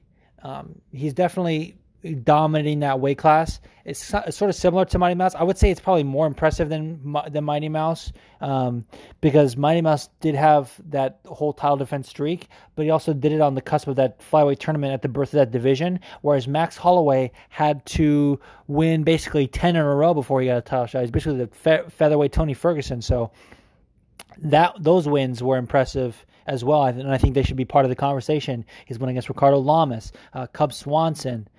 He had a lot of interesting wins in that stretch, and of course Aldo back to back, who was considered the greatest featherweight of all time before then, and finishing Anthony Pettis. I mean, yeah, I would say I would put it in between Mighty Mouse and John Jones. How's that? That's kind of weird to say, but it's a very good question, and I think it deserves some further dialogue on. And then Shane Terra says, and this guy had a lot of questions, but they were all really great, I think. He said, how do you feel about Mark Goddard and his point deduction for the illegal knee Gavin Tucker landed? more so, do you think refs should do more things like eye pokes, keeping the fingers out a la Honest Jones, fence grabs to avoid takedowns, etc.? Or do you think referee involvement is optimal? Great question. First of all, Mark Goddard isn't my favorite referee. I think he deserves, or I think he gets more hate than he deserves. But he's one of the only refs that will actually do interviews and kind of explain the reason for certain calls. I thought he was a little bit too quick to stand up Kamaru Usman and Tyron Woodley, and not that would have changed the fight for Tyron. If anything, it would have maybe ended quicker. I don't know, but I just think he was too quick to stand them up, and wasn't like he was like laying and praying. I mean, he was moving on top, and he was just like, all right, stand up, guys. I thought that was weird, but as far as the point deduction, I'm here for it. I think you have to give point deductions on all illegal strikes. Now, if there's something that was clearly accidental, that's a different story. But especially with the legal knees, you meant to throw that knee. There's no way, and you have to be very clear about what a down opponent is in the back. Your warning is in the back. That's what I think. I think they're too easy to give warnings, and you got to remember that their warning is given in the back. They go over the rules in the back. Is there anything you don't are you not clear on? Do you want me to show you anything? They have these meetings with every fighter before they go to the cage. Not right before, but during the warm up and everything. So there's absolutely no reason for illegal strikes, and they should be doing those the point deductions more often. The fingers and the fence grabbing. Dude, I said this. What was that guy, George something, and the Atlanta fights 236? Love that guy. He was like, fuck it, point deduction, fuck you, get out of here. That's it. I believe it was like the Max Griffin fight. More of that. We need more of that. I think referee involvement is probably at a good level at the moment. But it's not to say that, I'm a fan of the saying, and I talked about this, I've talked about this with Phil, the MMA dude. If you're not improving, you're getting worse. And I think that saying can be applied to the state of refereeing in MMA. If we're not doing something about, the fact that we all complain about these calls and that, it says that there's something needs to be done. We need to be, the sport is growing. The conversation needs to be constant. The action needs to be constant. So we can't just say, the things are pretty good because the fights are pretty good. There's always changes that can be made, little tweaks, and I think they can continue to assess that as far as refereeing goes. And I'm here for point deduction. I think it should happen more often. Now, maybe that means they should shorten the round so that it's not always like, because the thing is, like, a point deduction can be like detrimental in a 3-round fight. It can make a close fight a draw when it doesn't need to be, and that's probably why we don't see it more often. So maybe the point system, maybe the judging needs to be assessed. It definitely does. I've talked about that many times on this podcast, but it's very clear something needs to be done. Oh, he also said, what is your favorite Nico Price knockout? And I wanted to talk about this if he won, but I definitely don't want to kick a guy when he's down, so I'll include the question. And I love the Randy Brown knockout, man. That fucking hammer fist from the bottom is one of my favorite knockouts in general. That is just insane.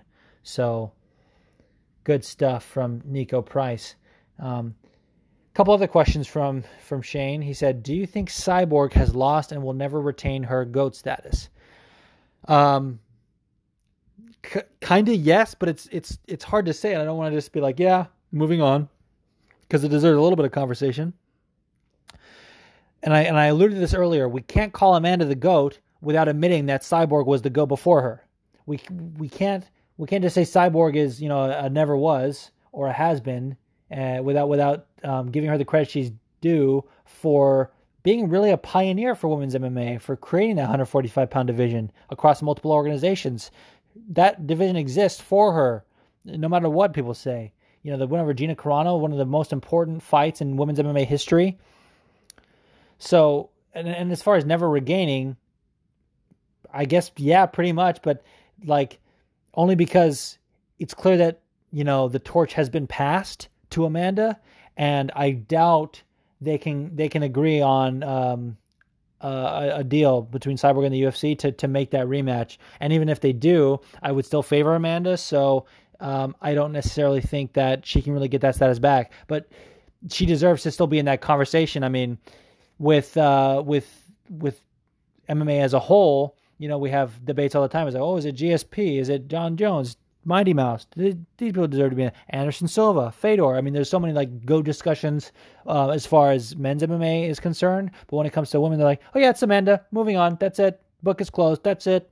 I mean, can they be number 1 and number 2 or 1A? I mean, Cyborg is no slouch, guys.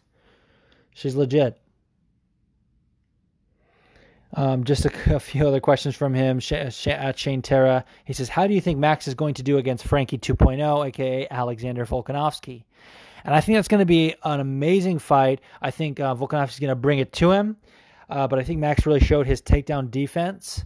And although Volkanovski is more explosive, he's certainly bigger, at least a little bit than Frankie.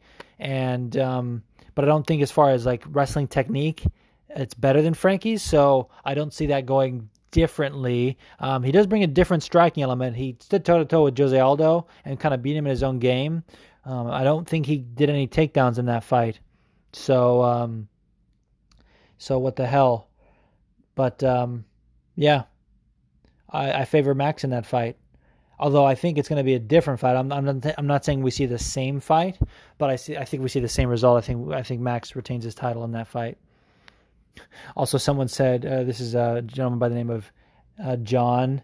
His handle is @BecauseFuckYou5. He says, who the fuck gave Edgar 2 rounds? Even though that wasn't meant to be part of this, I'm putting it in there because, yeah, what the fuck? And I love Frankie, but I think he only won the first round. I think we got to be honest about that. That was weird judging across the board. One judge had a 50-45. It's disrespectful. Frankie won that first round. Don't come at me. And then one judge had it, 48-46 or whatever the fucking 3-2 is. Get out of here. It was 1-4, and that's it. That's it. Shane Terra also said, what's your favorite double knockdown in UFC history? I don't know if this counts. He said double knockdown because I think this technically was a double knockout, or at least they called it that. Was the Gray Maynard versus Rob? What the fuck is that guy's name? He's actually became Cyborg's nutritionist, but the guy that fought Nate Diaz on The Ultimate Fighter, that guy, that knockdown was great because Gray Maynard essentially fucking knocked himself out with the slam and then started to argue with Joe. Joe doubled down on the replay. It was very similar to Alistair Overeem and Stipe saying he tapped and being like, what the fuck are you looking at? You were out, sir. As far as the Joe Rogan Gray Maynard is concerned. So that's probably my favorite just because that stuck out. But an honorable mention for that, since it's not in the UFC, but my favorite double knockdown in recent memory is Matt Mitrione versus Fedor. I mean, it was really down to who recovered faster because they were both put on their ass at the same exact time. That was incredible. If you haven't watched that fight, go back and check it out. Matt Mitrione versus Fedor Emelianenko. Really good heavyweight fight. And then he said, how long after he retires is Frankie Edgar in the Hall of Fame? And this is an interesting question to me because, first off, Frankie's not done. We said that already. He said that. So I don't want to be talking about him in the Hall of Fame. And I certainly don't want them to jump the gun on it like they did with fucking BJ Penn, where they inducted him before he was actually done. And I think they did that with Matt Hughes as well. I would like to see them wait a few years after retirement before they induct these guys in the Hall of Fame.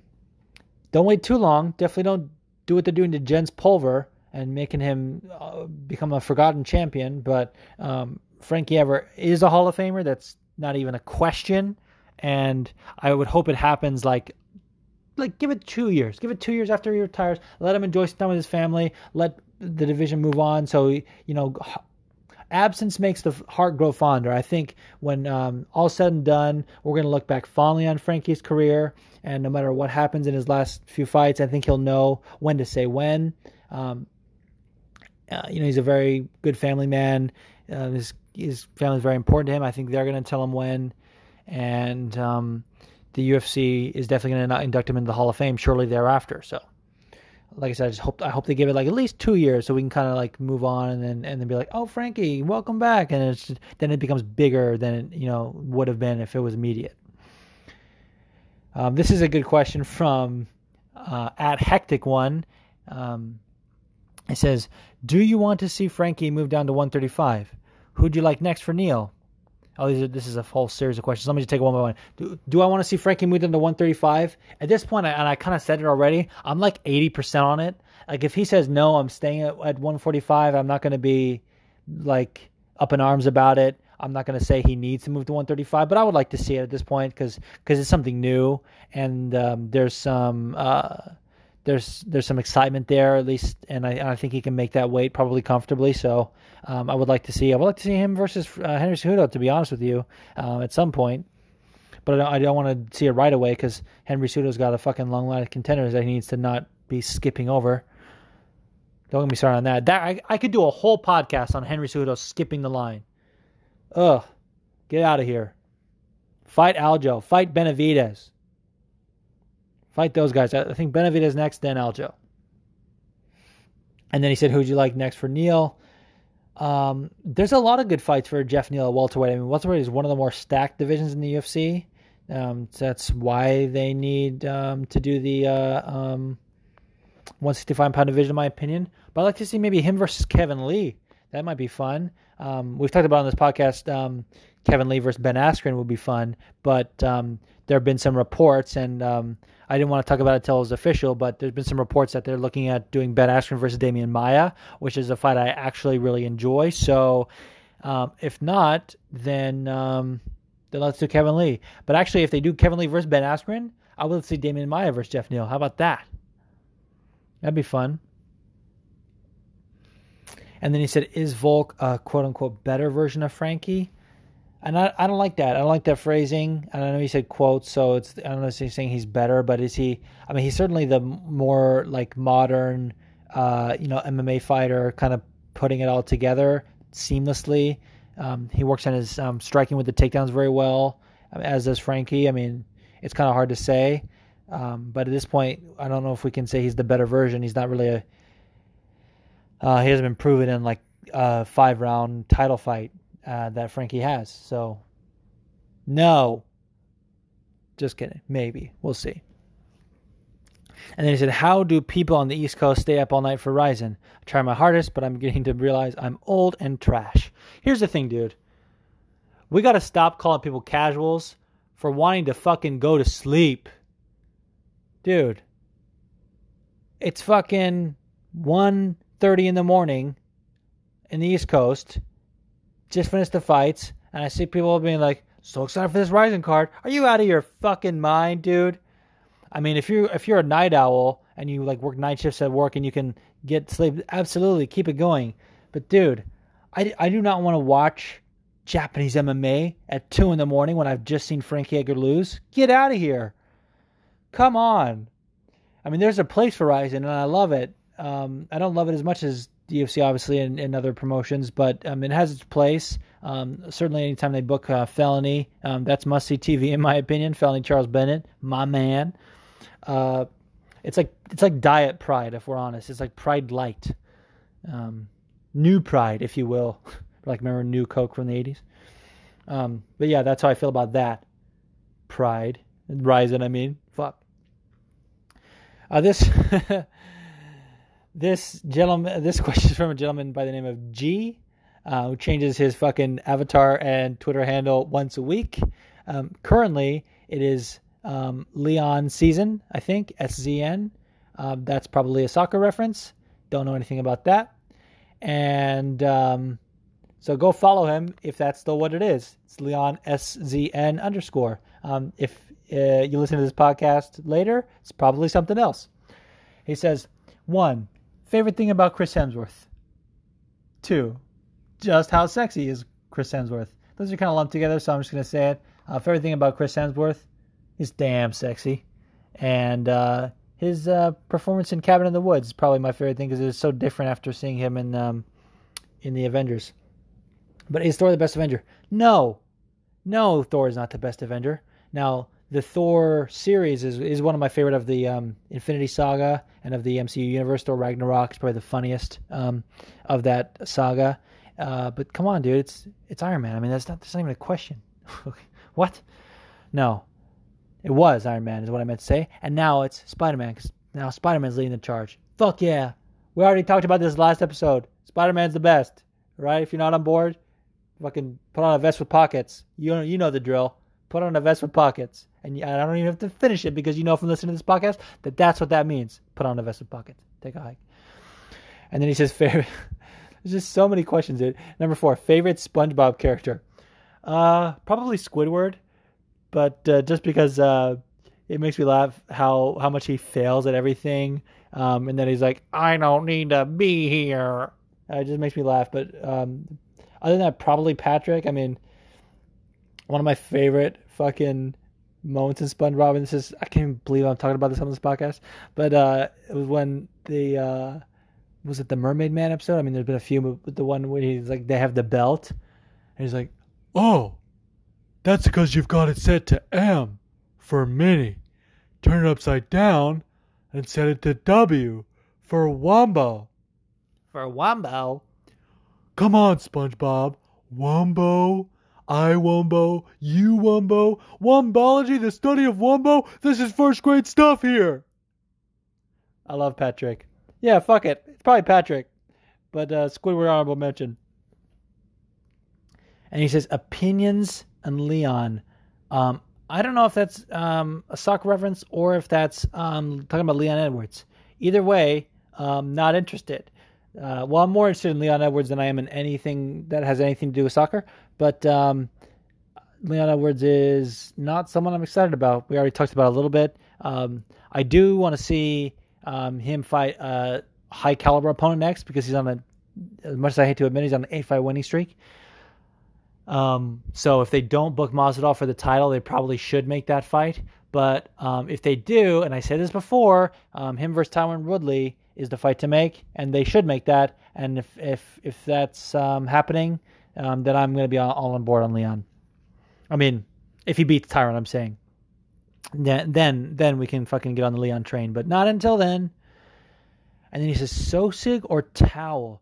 Dude, what the this guy is one of the most interesting follows on my Twitter. I still have not figured him out yet, and it's so confusing to me. Sosig or Towel? What is that? Dude, I'm 99% sure Sosig is a soccer reference. But Towel? Don't tell me that's a soccer reference. I mean, a towel? What is that? You tell me that's someone's last name? Towel? Come on, that has to be made up. Fuck it. I'm gonna say Towel. Fuck Sosig. I don't even know anything with Towel. God damn it. And he said, if I was to start a fight with you, which UFC fighter would you call upon to beat me? That's easy. Francis Ngannou. R.I.P. Leon. Just kidding. Well, what else am I going to do? If I get to pick anyone, I'm going to pick the fucking hardest hitter of all time. I mean, what the hell else? Oh, this is a great question next. This is from Mixed to Doodoo at Mixed to Man. This guy is so awesome. If you don't follow him, you got to do this at MICKSTAMAN. He's always travels the world, and talks about different places, but he's also a fucking great fight fan, and he's the shit. It's also, I don't know, just someone great to talk to, and a big supporter of this podcast. He says, what's one fighter you and your wife totally disagree on? I'm talking sleeping on the couch, make your own fucking dinner, lines getting drawn in this house fighter. And her and I had a talk about this after I read that question. I was like, babe, I don't know how to answer this, because we mostly agree on like when it comes to MMA. Now, there are a couple times we've disagreed on a matchup, and it's always so surprising to me. And we're going to talk about this. We didn't know, no one actually brought this up, but I put out a poll, and it was obviously a joke. I mean, it could never be anything more than a joke, but it was like, oh, fantasy matchup, who wins between Amanda Nunes and Henry Cejudo? And I just think it's so funny that no one says, oh, we have to see how it plays out, or you know, this would be a banger or whatever. Everyone's like, either on one side saying, "Oh, Amanda's gonna get killed," or the other side saying Henry's gonna get killed. Like, why can't it be even? I don't know. Interesting. But what I'm saying is, like, the side that says that, they say it's like, oh, absolutely, you're crazy if you think otherwise. Her and I have had disagreements like that on matchups more than I can remember. But a couple notable ones where we actually had tickets to UFC 217. And one of the fights I was looking forward to the most was Joanna Jędrzejczyk versus Rose Namajunas. And I was like, oh man, this is a little too early for Rose. I think Joanna's going to take it.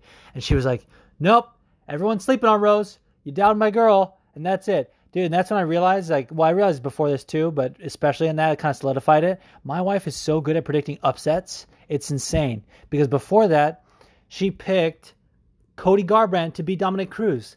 And I felt like such an asshole too going into it because I love Cruz. I think he's probably the best bantamweight of all time, at least one of them.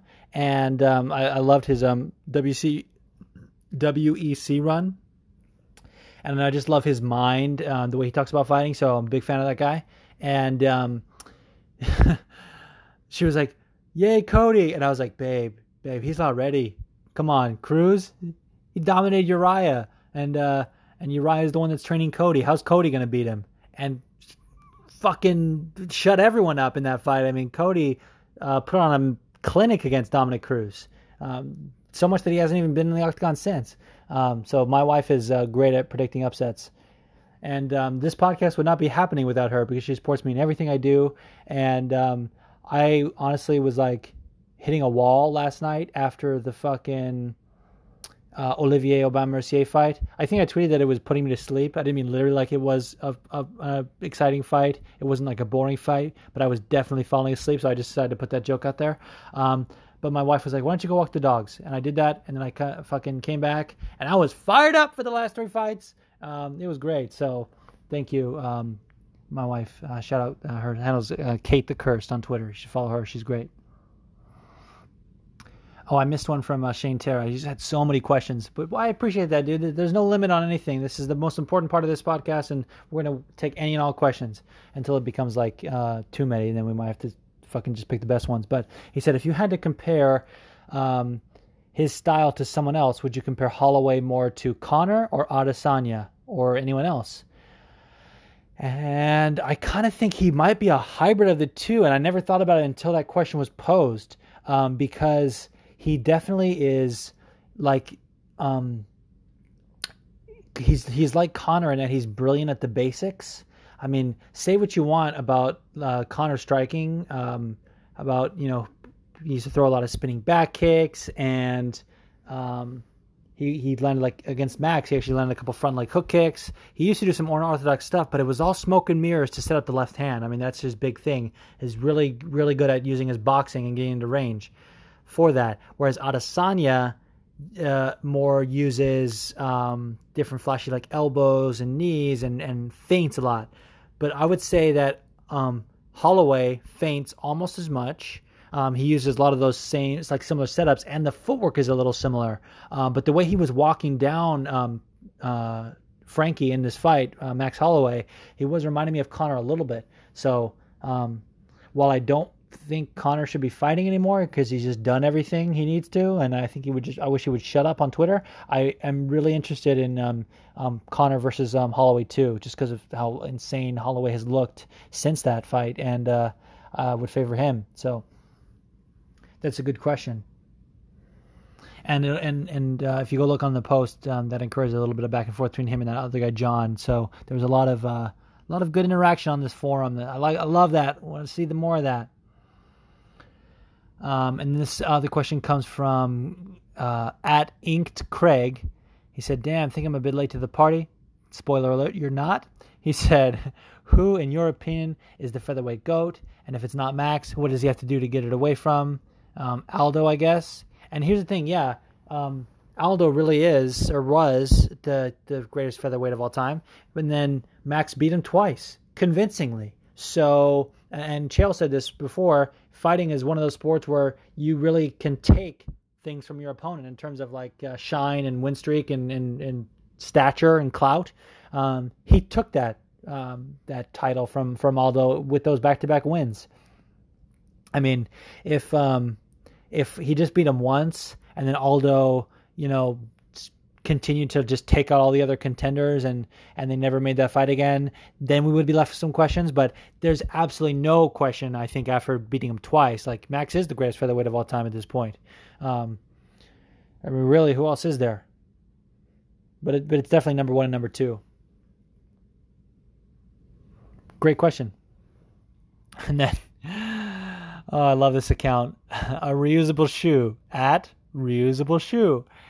Dude, this is one of the first accounts I followed when I got on MMA Twitter, and I think it was the night of the UFC Philadelphia card, Gaethje versus Barboza, and I was high off my fucking mind, and I was so like baffled at the amount of like cool people that were on MMA Twitter and how my following just sort of like doubled within just a fucking blink of an eye. Because shout out to No Turn on Stone, Follow Train, missed those.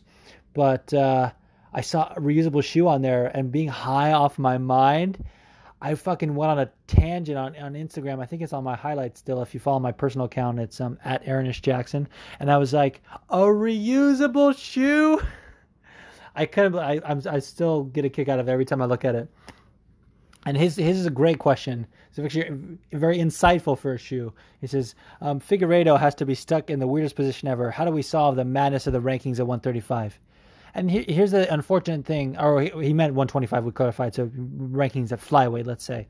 And yeah, he's in a weird position because they kind of made, I think his last opponent escapes me. I want to say it was Formiga, but that was kind of like a little bit of a fight for higher rank in the division. He lost that fight, and then he just beat Pantoja, who at present is ranked above him. Of course, they're going to swap that. I mean, he's sitting at number 4, and Pantoja was number 3. So he's definitely going to overtake that spot. But then really, only two people that are above him are Formiga and Benavidez. Formiga, who he lost to, but they're not going to put him into a title fight. And Benavidez, I don't think they ever fought. But Benavidez is next for Cejudo. I think in the backstage scrums, Figueiredo was calling for an interim fight between him and Benavidez. Dude, if another fighter calls for an interim belt, I might lose my mind. I mean, that is a placeholder belt. That's not even a real belt. Why are you calling for a bookmark? I mean, it's so terrible. I mean, yes, fighters get more money for interim belts, because it's treated as a title fight, so they just get more money than what they're making. So it makes sense financially for them to do that. But call for the fucking champion. Shoot your shot. Call Henry Cejudo, and if you don't get it, maybe you'll be next. Interim belt. Get out of here. But I do love that guy. Fucking God of War with the hair paint. I love it. I'm all for it. So I want to see him fight anyone, really. Dude, him versus Tim Elliott would be a fun fight. I mean, I don't think Tim Elliott is like making a return soon. I don't know. But I would love to see him versus Tim Elliott, even though that's a few steps back. Or maybe him versus Sergio Pettis. I know Sergio Pettis went up to bantamweight, but I thought that just because he thought they were closing the division. And all the flyweights had that option. So yeah, maybe that. The next question is from MMA Gods at Gods MMA. He said, it was great hearing Rogan tonight in a 2-man booth. Let him breathe like a fine wine and get in that flow state of calling high-level MMA. Not sure the last time we had Rogan and Anik. What do you think? Do you prefer 2 or 3? Who's your favorite commentators? Great question. I disagree with you a little bit on him getting into a flow state. I think that was actually not beneficial for him. However, when he's in there with like someone like DC or Dominic Cruz, who obviously has firsthand knowledge on it, they tend to go off on more tangents because he's like, well, what do you think about this? And then they'll talk about moments in their own career, and it just gets everyone off the rails. So ultimately for Rogan, a 2-man booth is probably better, but then it also encourages someone like John Anik to sit back and not contribute as much. And we got a lot of fucking weirdness from Rogan tonight. as far as I'm concerned. But and I made this post. I'm not so on board with the hate for Rogan. I think he is the shit, and he has his place. But I do also think it's time to start the conversation about other talent in the broadcasting space, if you will. But as far as my favorite, do I prefer 2 or 3? It depends. When it comes to 3, you really have to have the right blend. And I said this before. They should be more willing to have some silence, and so a 2-man booth is maybe better for that. But as far as my favorite commentator, it's Mauro Ranallo, hands down. I love that guy. His documentary Bipolar Rock and Roller means a lot to me. I did an episode on it in my other podcast, Mixed Martial Opinions. It's a shameless plug for that. We're going to return soon, and I think episode 25 I talked about it. It's entitled Juicy versus Himself. Funny enough, but love Mauro Ranallo. And then, do we have any more Twitter questions? Darren Carson at Darren Carson 68 says, Frankie dropping to bantamweight at 37 years old. Is it too late for a serious run at the strap? I answered this earlier. No, I don't think it's too late. 1 or 2 wins and they'll put him in a title fight like that against Cejudo or whomever holds the belt at that time. So yeah, I don't think it's too late. But I do think that's really the only juncture for him, or the only step for him at this juncture. And Punk Rock Dad says, why the fuck do we have to watch BJ Penn fight again? Dude, you, me, same. We're on the same wavelength about that. But I already talked about that. And then I'm gonna shout out these next 2 questions because they're kind of related, and I'm gonna give my answer. It says, Bearded Stoner at Bearded Stoner 88 says, did Nunes break Cyborg, or is Spencer just that tough? And then Lord Mark of Astoria says, think pre-USADA Cyborg would have finished Felicia.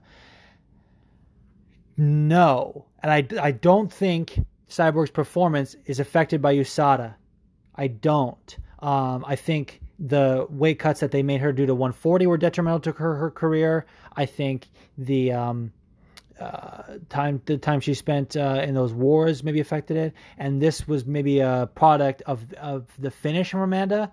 But I think, to answer Beard Stoner's question, I think it's more credit to Spencer's toughness that fight went the distance, not Nunes breaking Cyborg. Cyborg looked good as ever, man. I think it was sharp.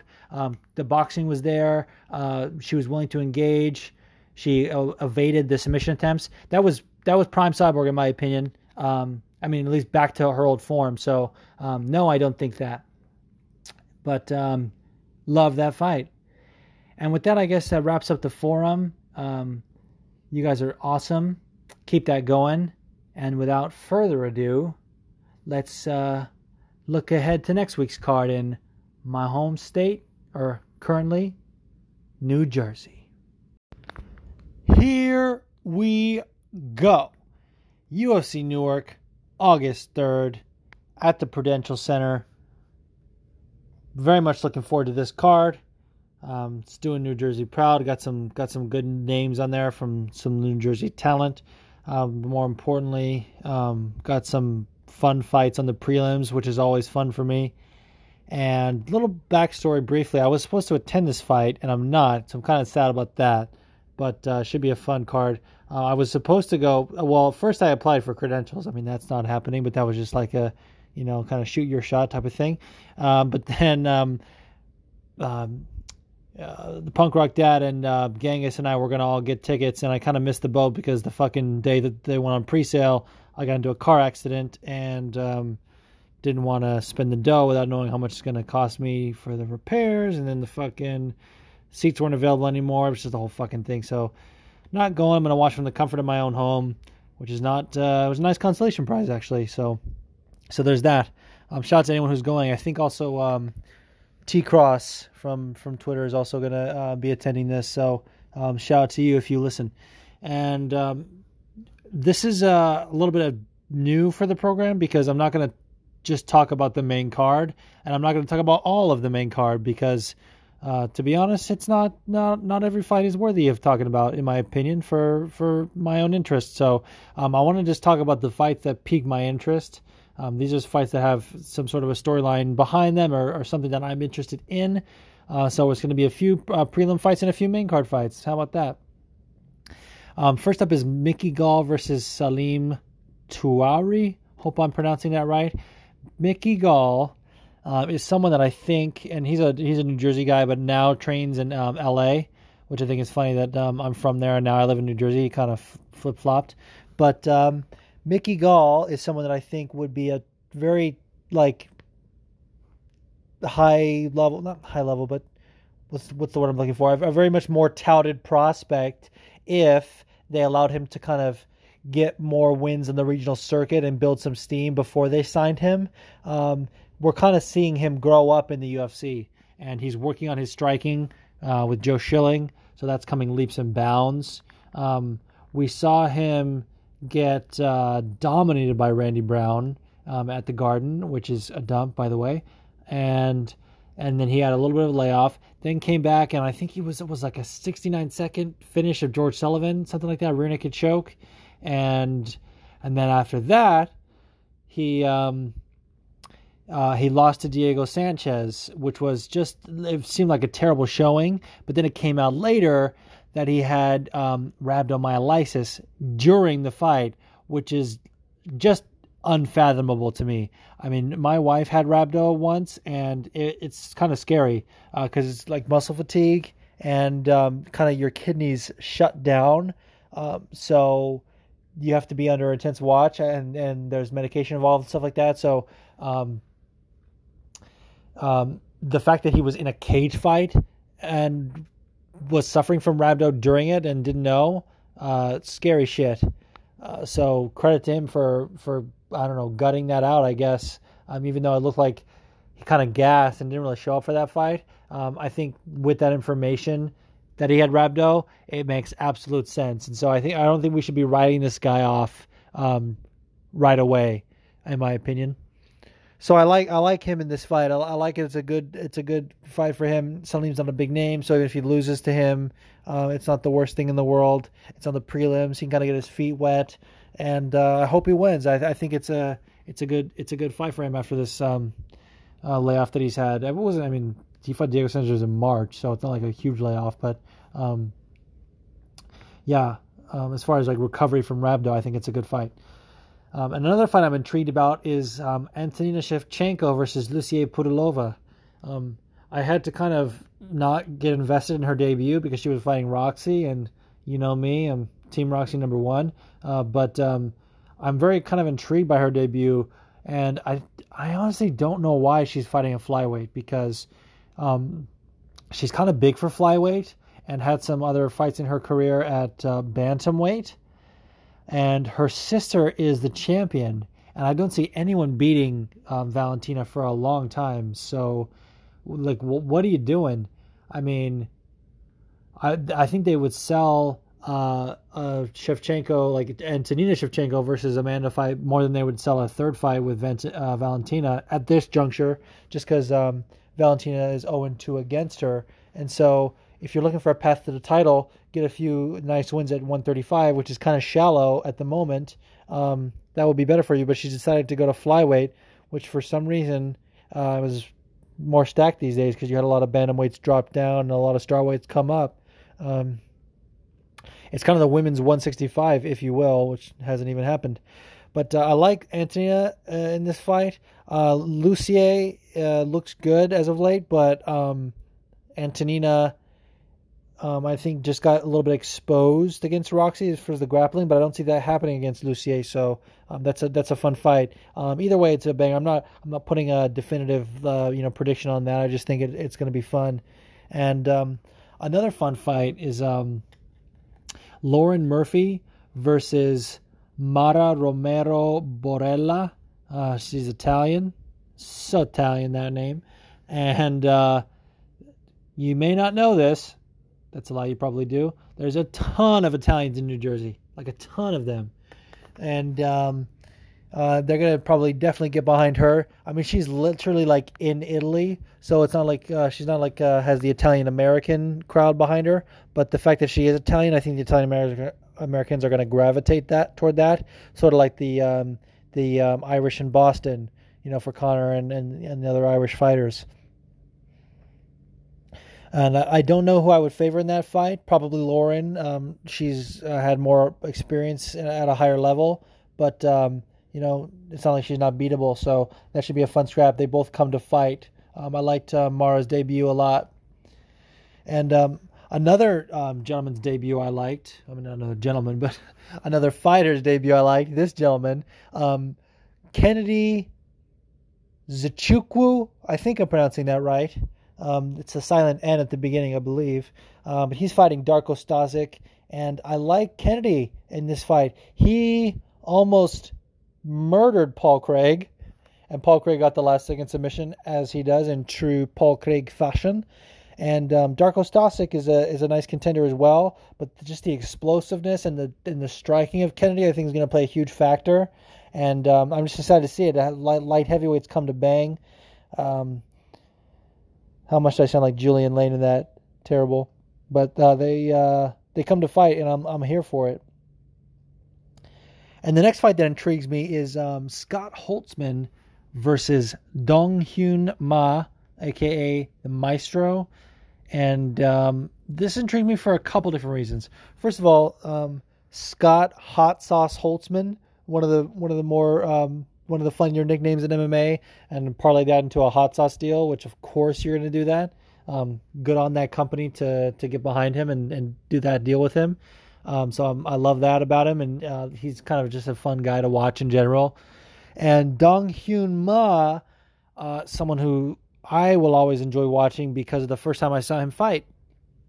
And this was at UFC 199, and this was the first live UFC event that I went to. Went with my good friend Leo and his girlfriend, and Kayla is her name, and my wife, who at the time was just my girlfriend, Kate. The four of us went, and we went early. Like, we were one of like 20 people in the arena when this fight was going on against Polo Reyes. It was Marco Polo Reyes versus Dong Hyun Ma, and it ended up being fight of the night. And that was probably a fight of the year candidate. Just an insane war. I mean, if Robbie Lawler and Carlos Condit didn't happen that same year, and I mean, 3-round fights rarely win fight of the year, that would have been a front runner. But it was just an amazing back and forth war. Lots of elbows and knees, and the fucking sounds of that in an empty arena were just chilling, dude. So I will always want to see Dong Hyun Ma fight because of that. He's a fucking hell of a fighter, in my opinion, for that. And dude, UFC 199 was just such an amazing card. Can we just talk about that? I could do a whole episode on UFC 199, but I'm not going to, because there's too much to talk about, and that's a shame. But actually, I did do an episode on UFC 199 on my other podcast, so go ahead and check that out. Mixed Martial Opinions. It was one of the early episodes. Go and find it. Not easy, not hard to find. Very easy to find. And then this fight, Jim Miller versus Clay Guida. I'm just going to double check. Is it the co-main event? Because it definitely should be. Because, I mean, if you're going to put Jim Miller on the card and not give him a co-main event slot in New Jersey, like, what the fuck are you doing? Yeah, they're the co-main event. Good. And I'm just sort of, like, baffled that Jim Miller and Clay Guida have not fought yet. They've both been in the UFC for fucking ever. And Jim Miller has some sort of UFC record of the most UFC fights. Not wins, but just overall fights in the UFC. I mean, he's been doing the damn thing for years, and so is Clay Guida. And they're both kind of at the juncture in their career where it's pretty clear they're not going to make a title run, and they're going to be used as sort of like litmus tests for up-and-coming fighters, or eventually, stepping stones for them to make their name off of. But they've both shown not a lot of signs of like wearing down in their older years. Like, I don't know how. Like, Jim Miller is a fucking tank of a human, in my opinion. The fact that he has Lyme disease and still competes at a high level is just insane to me. He's repping Sparta, New Jersey, as a hometown crowd.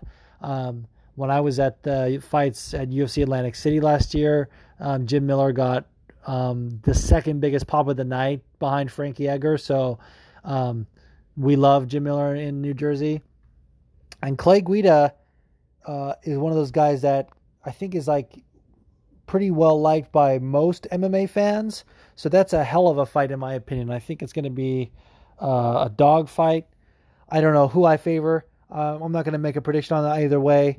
Obviously, I'd like Jim Miller to win, being that he's a New Jersey guy, and being that his family is probably going to be watching.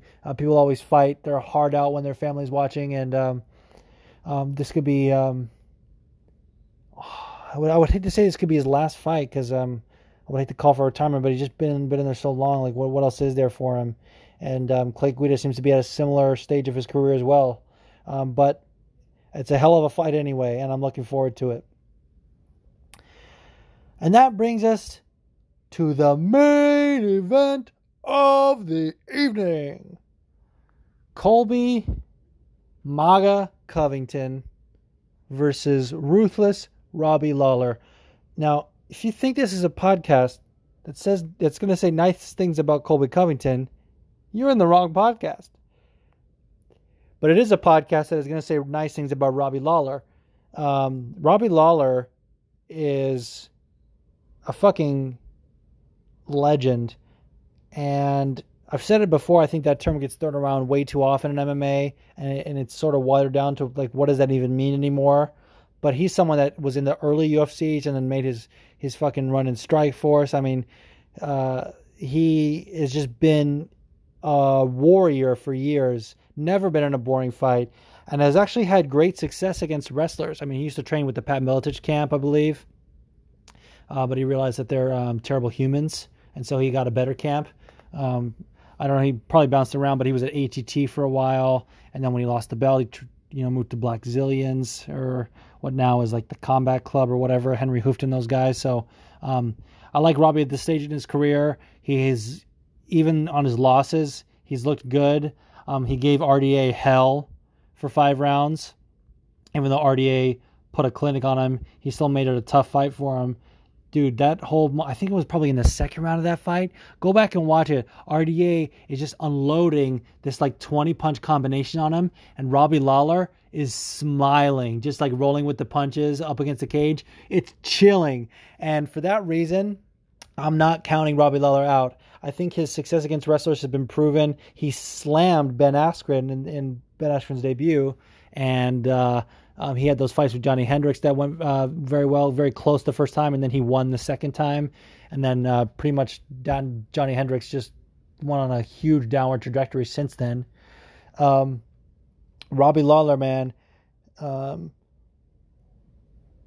would love to be at this fight just to see him beat the shit out of Colby live. And I'm not counting Colby Covington out, don't get me wrong. As much as I think he is a garbage human, and his gimmick is lame. And dude, don't tell me that it's working. I know that.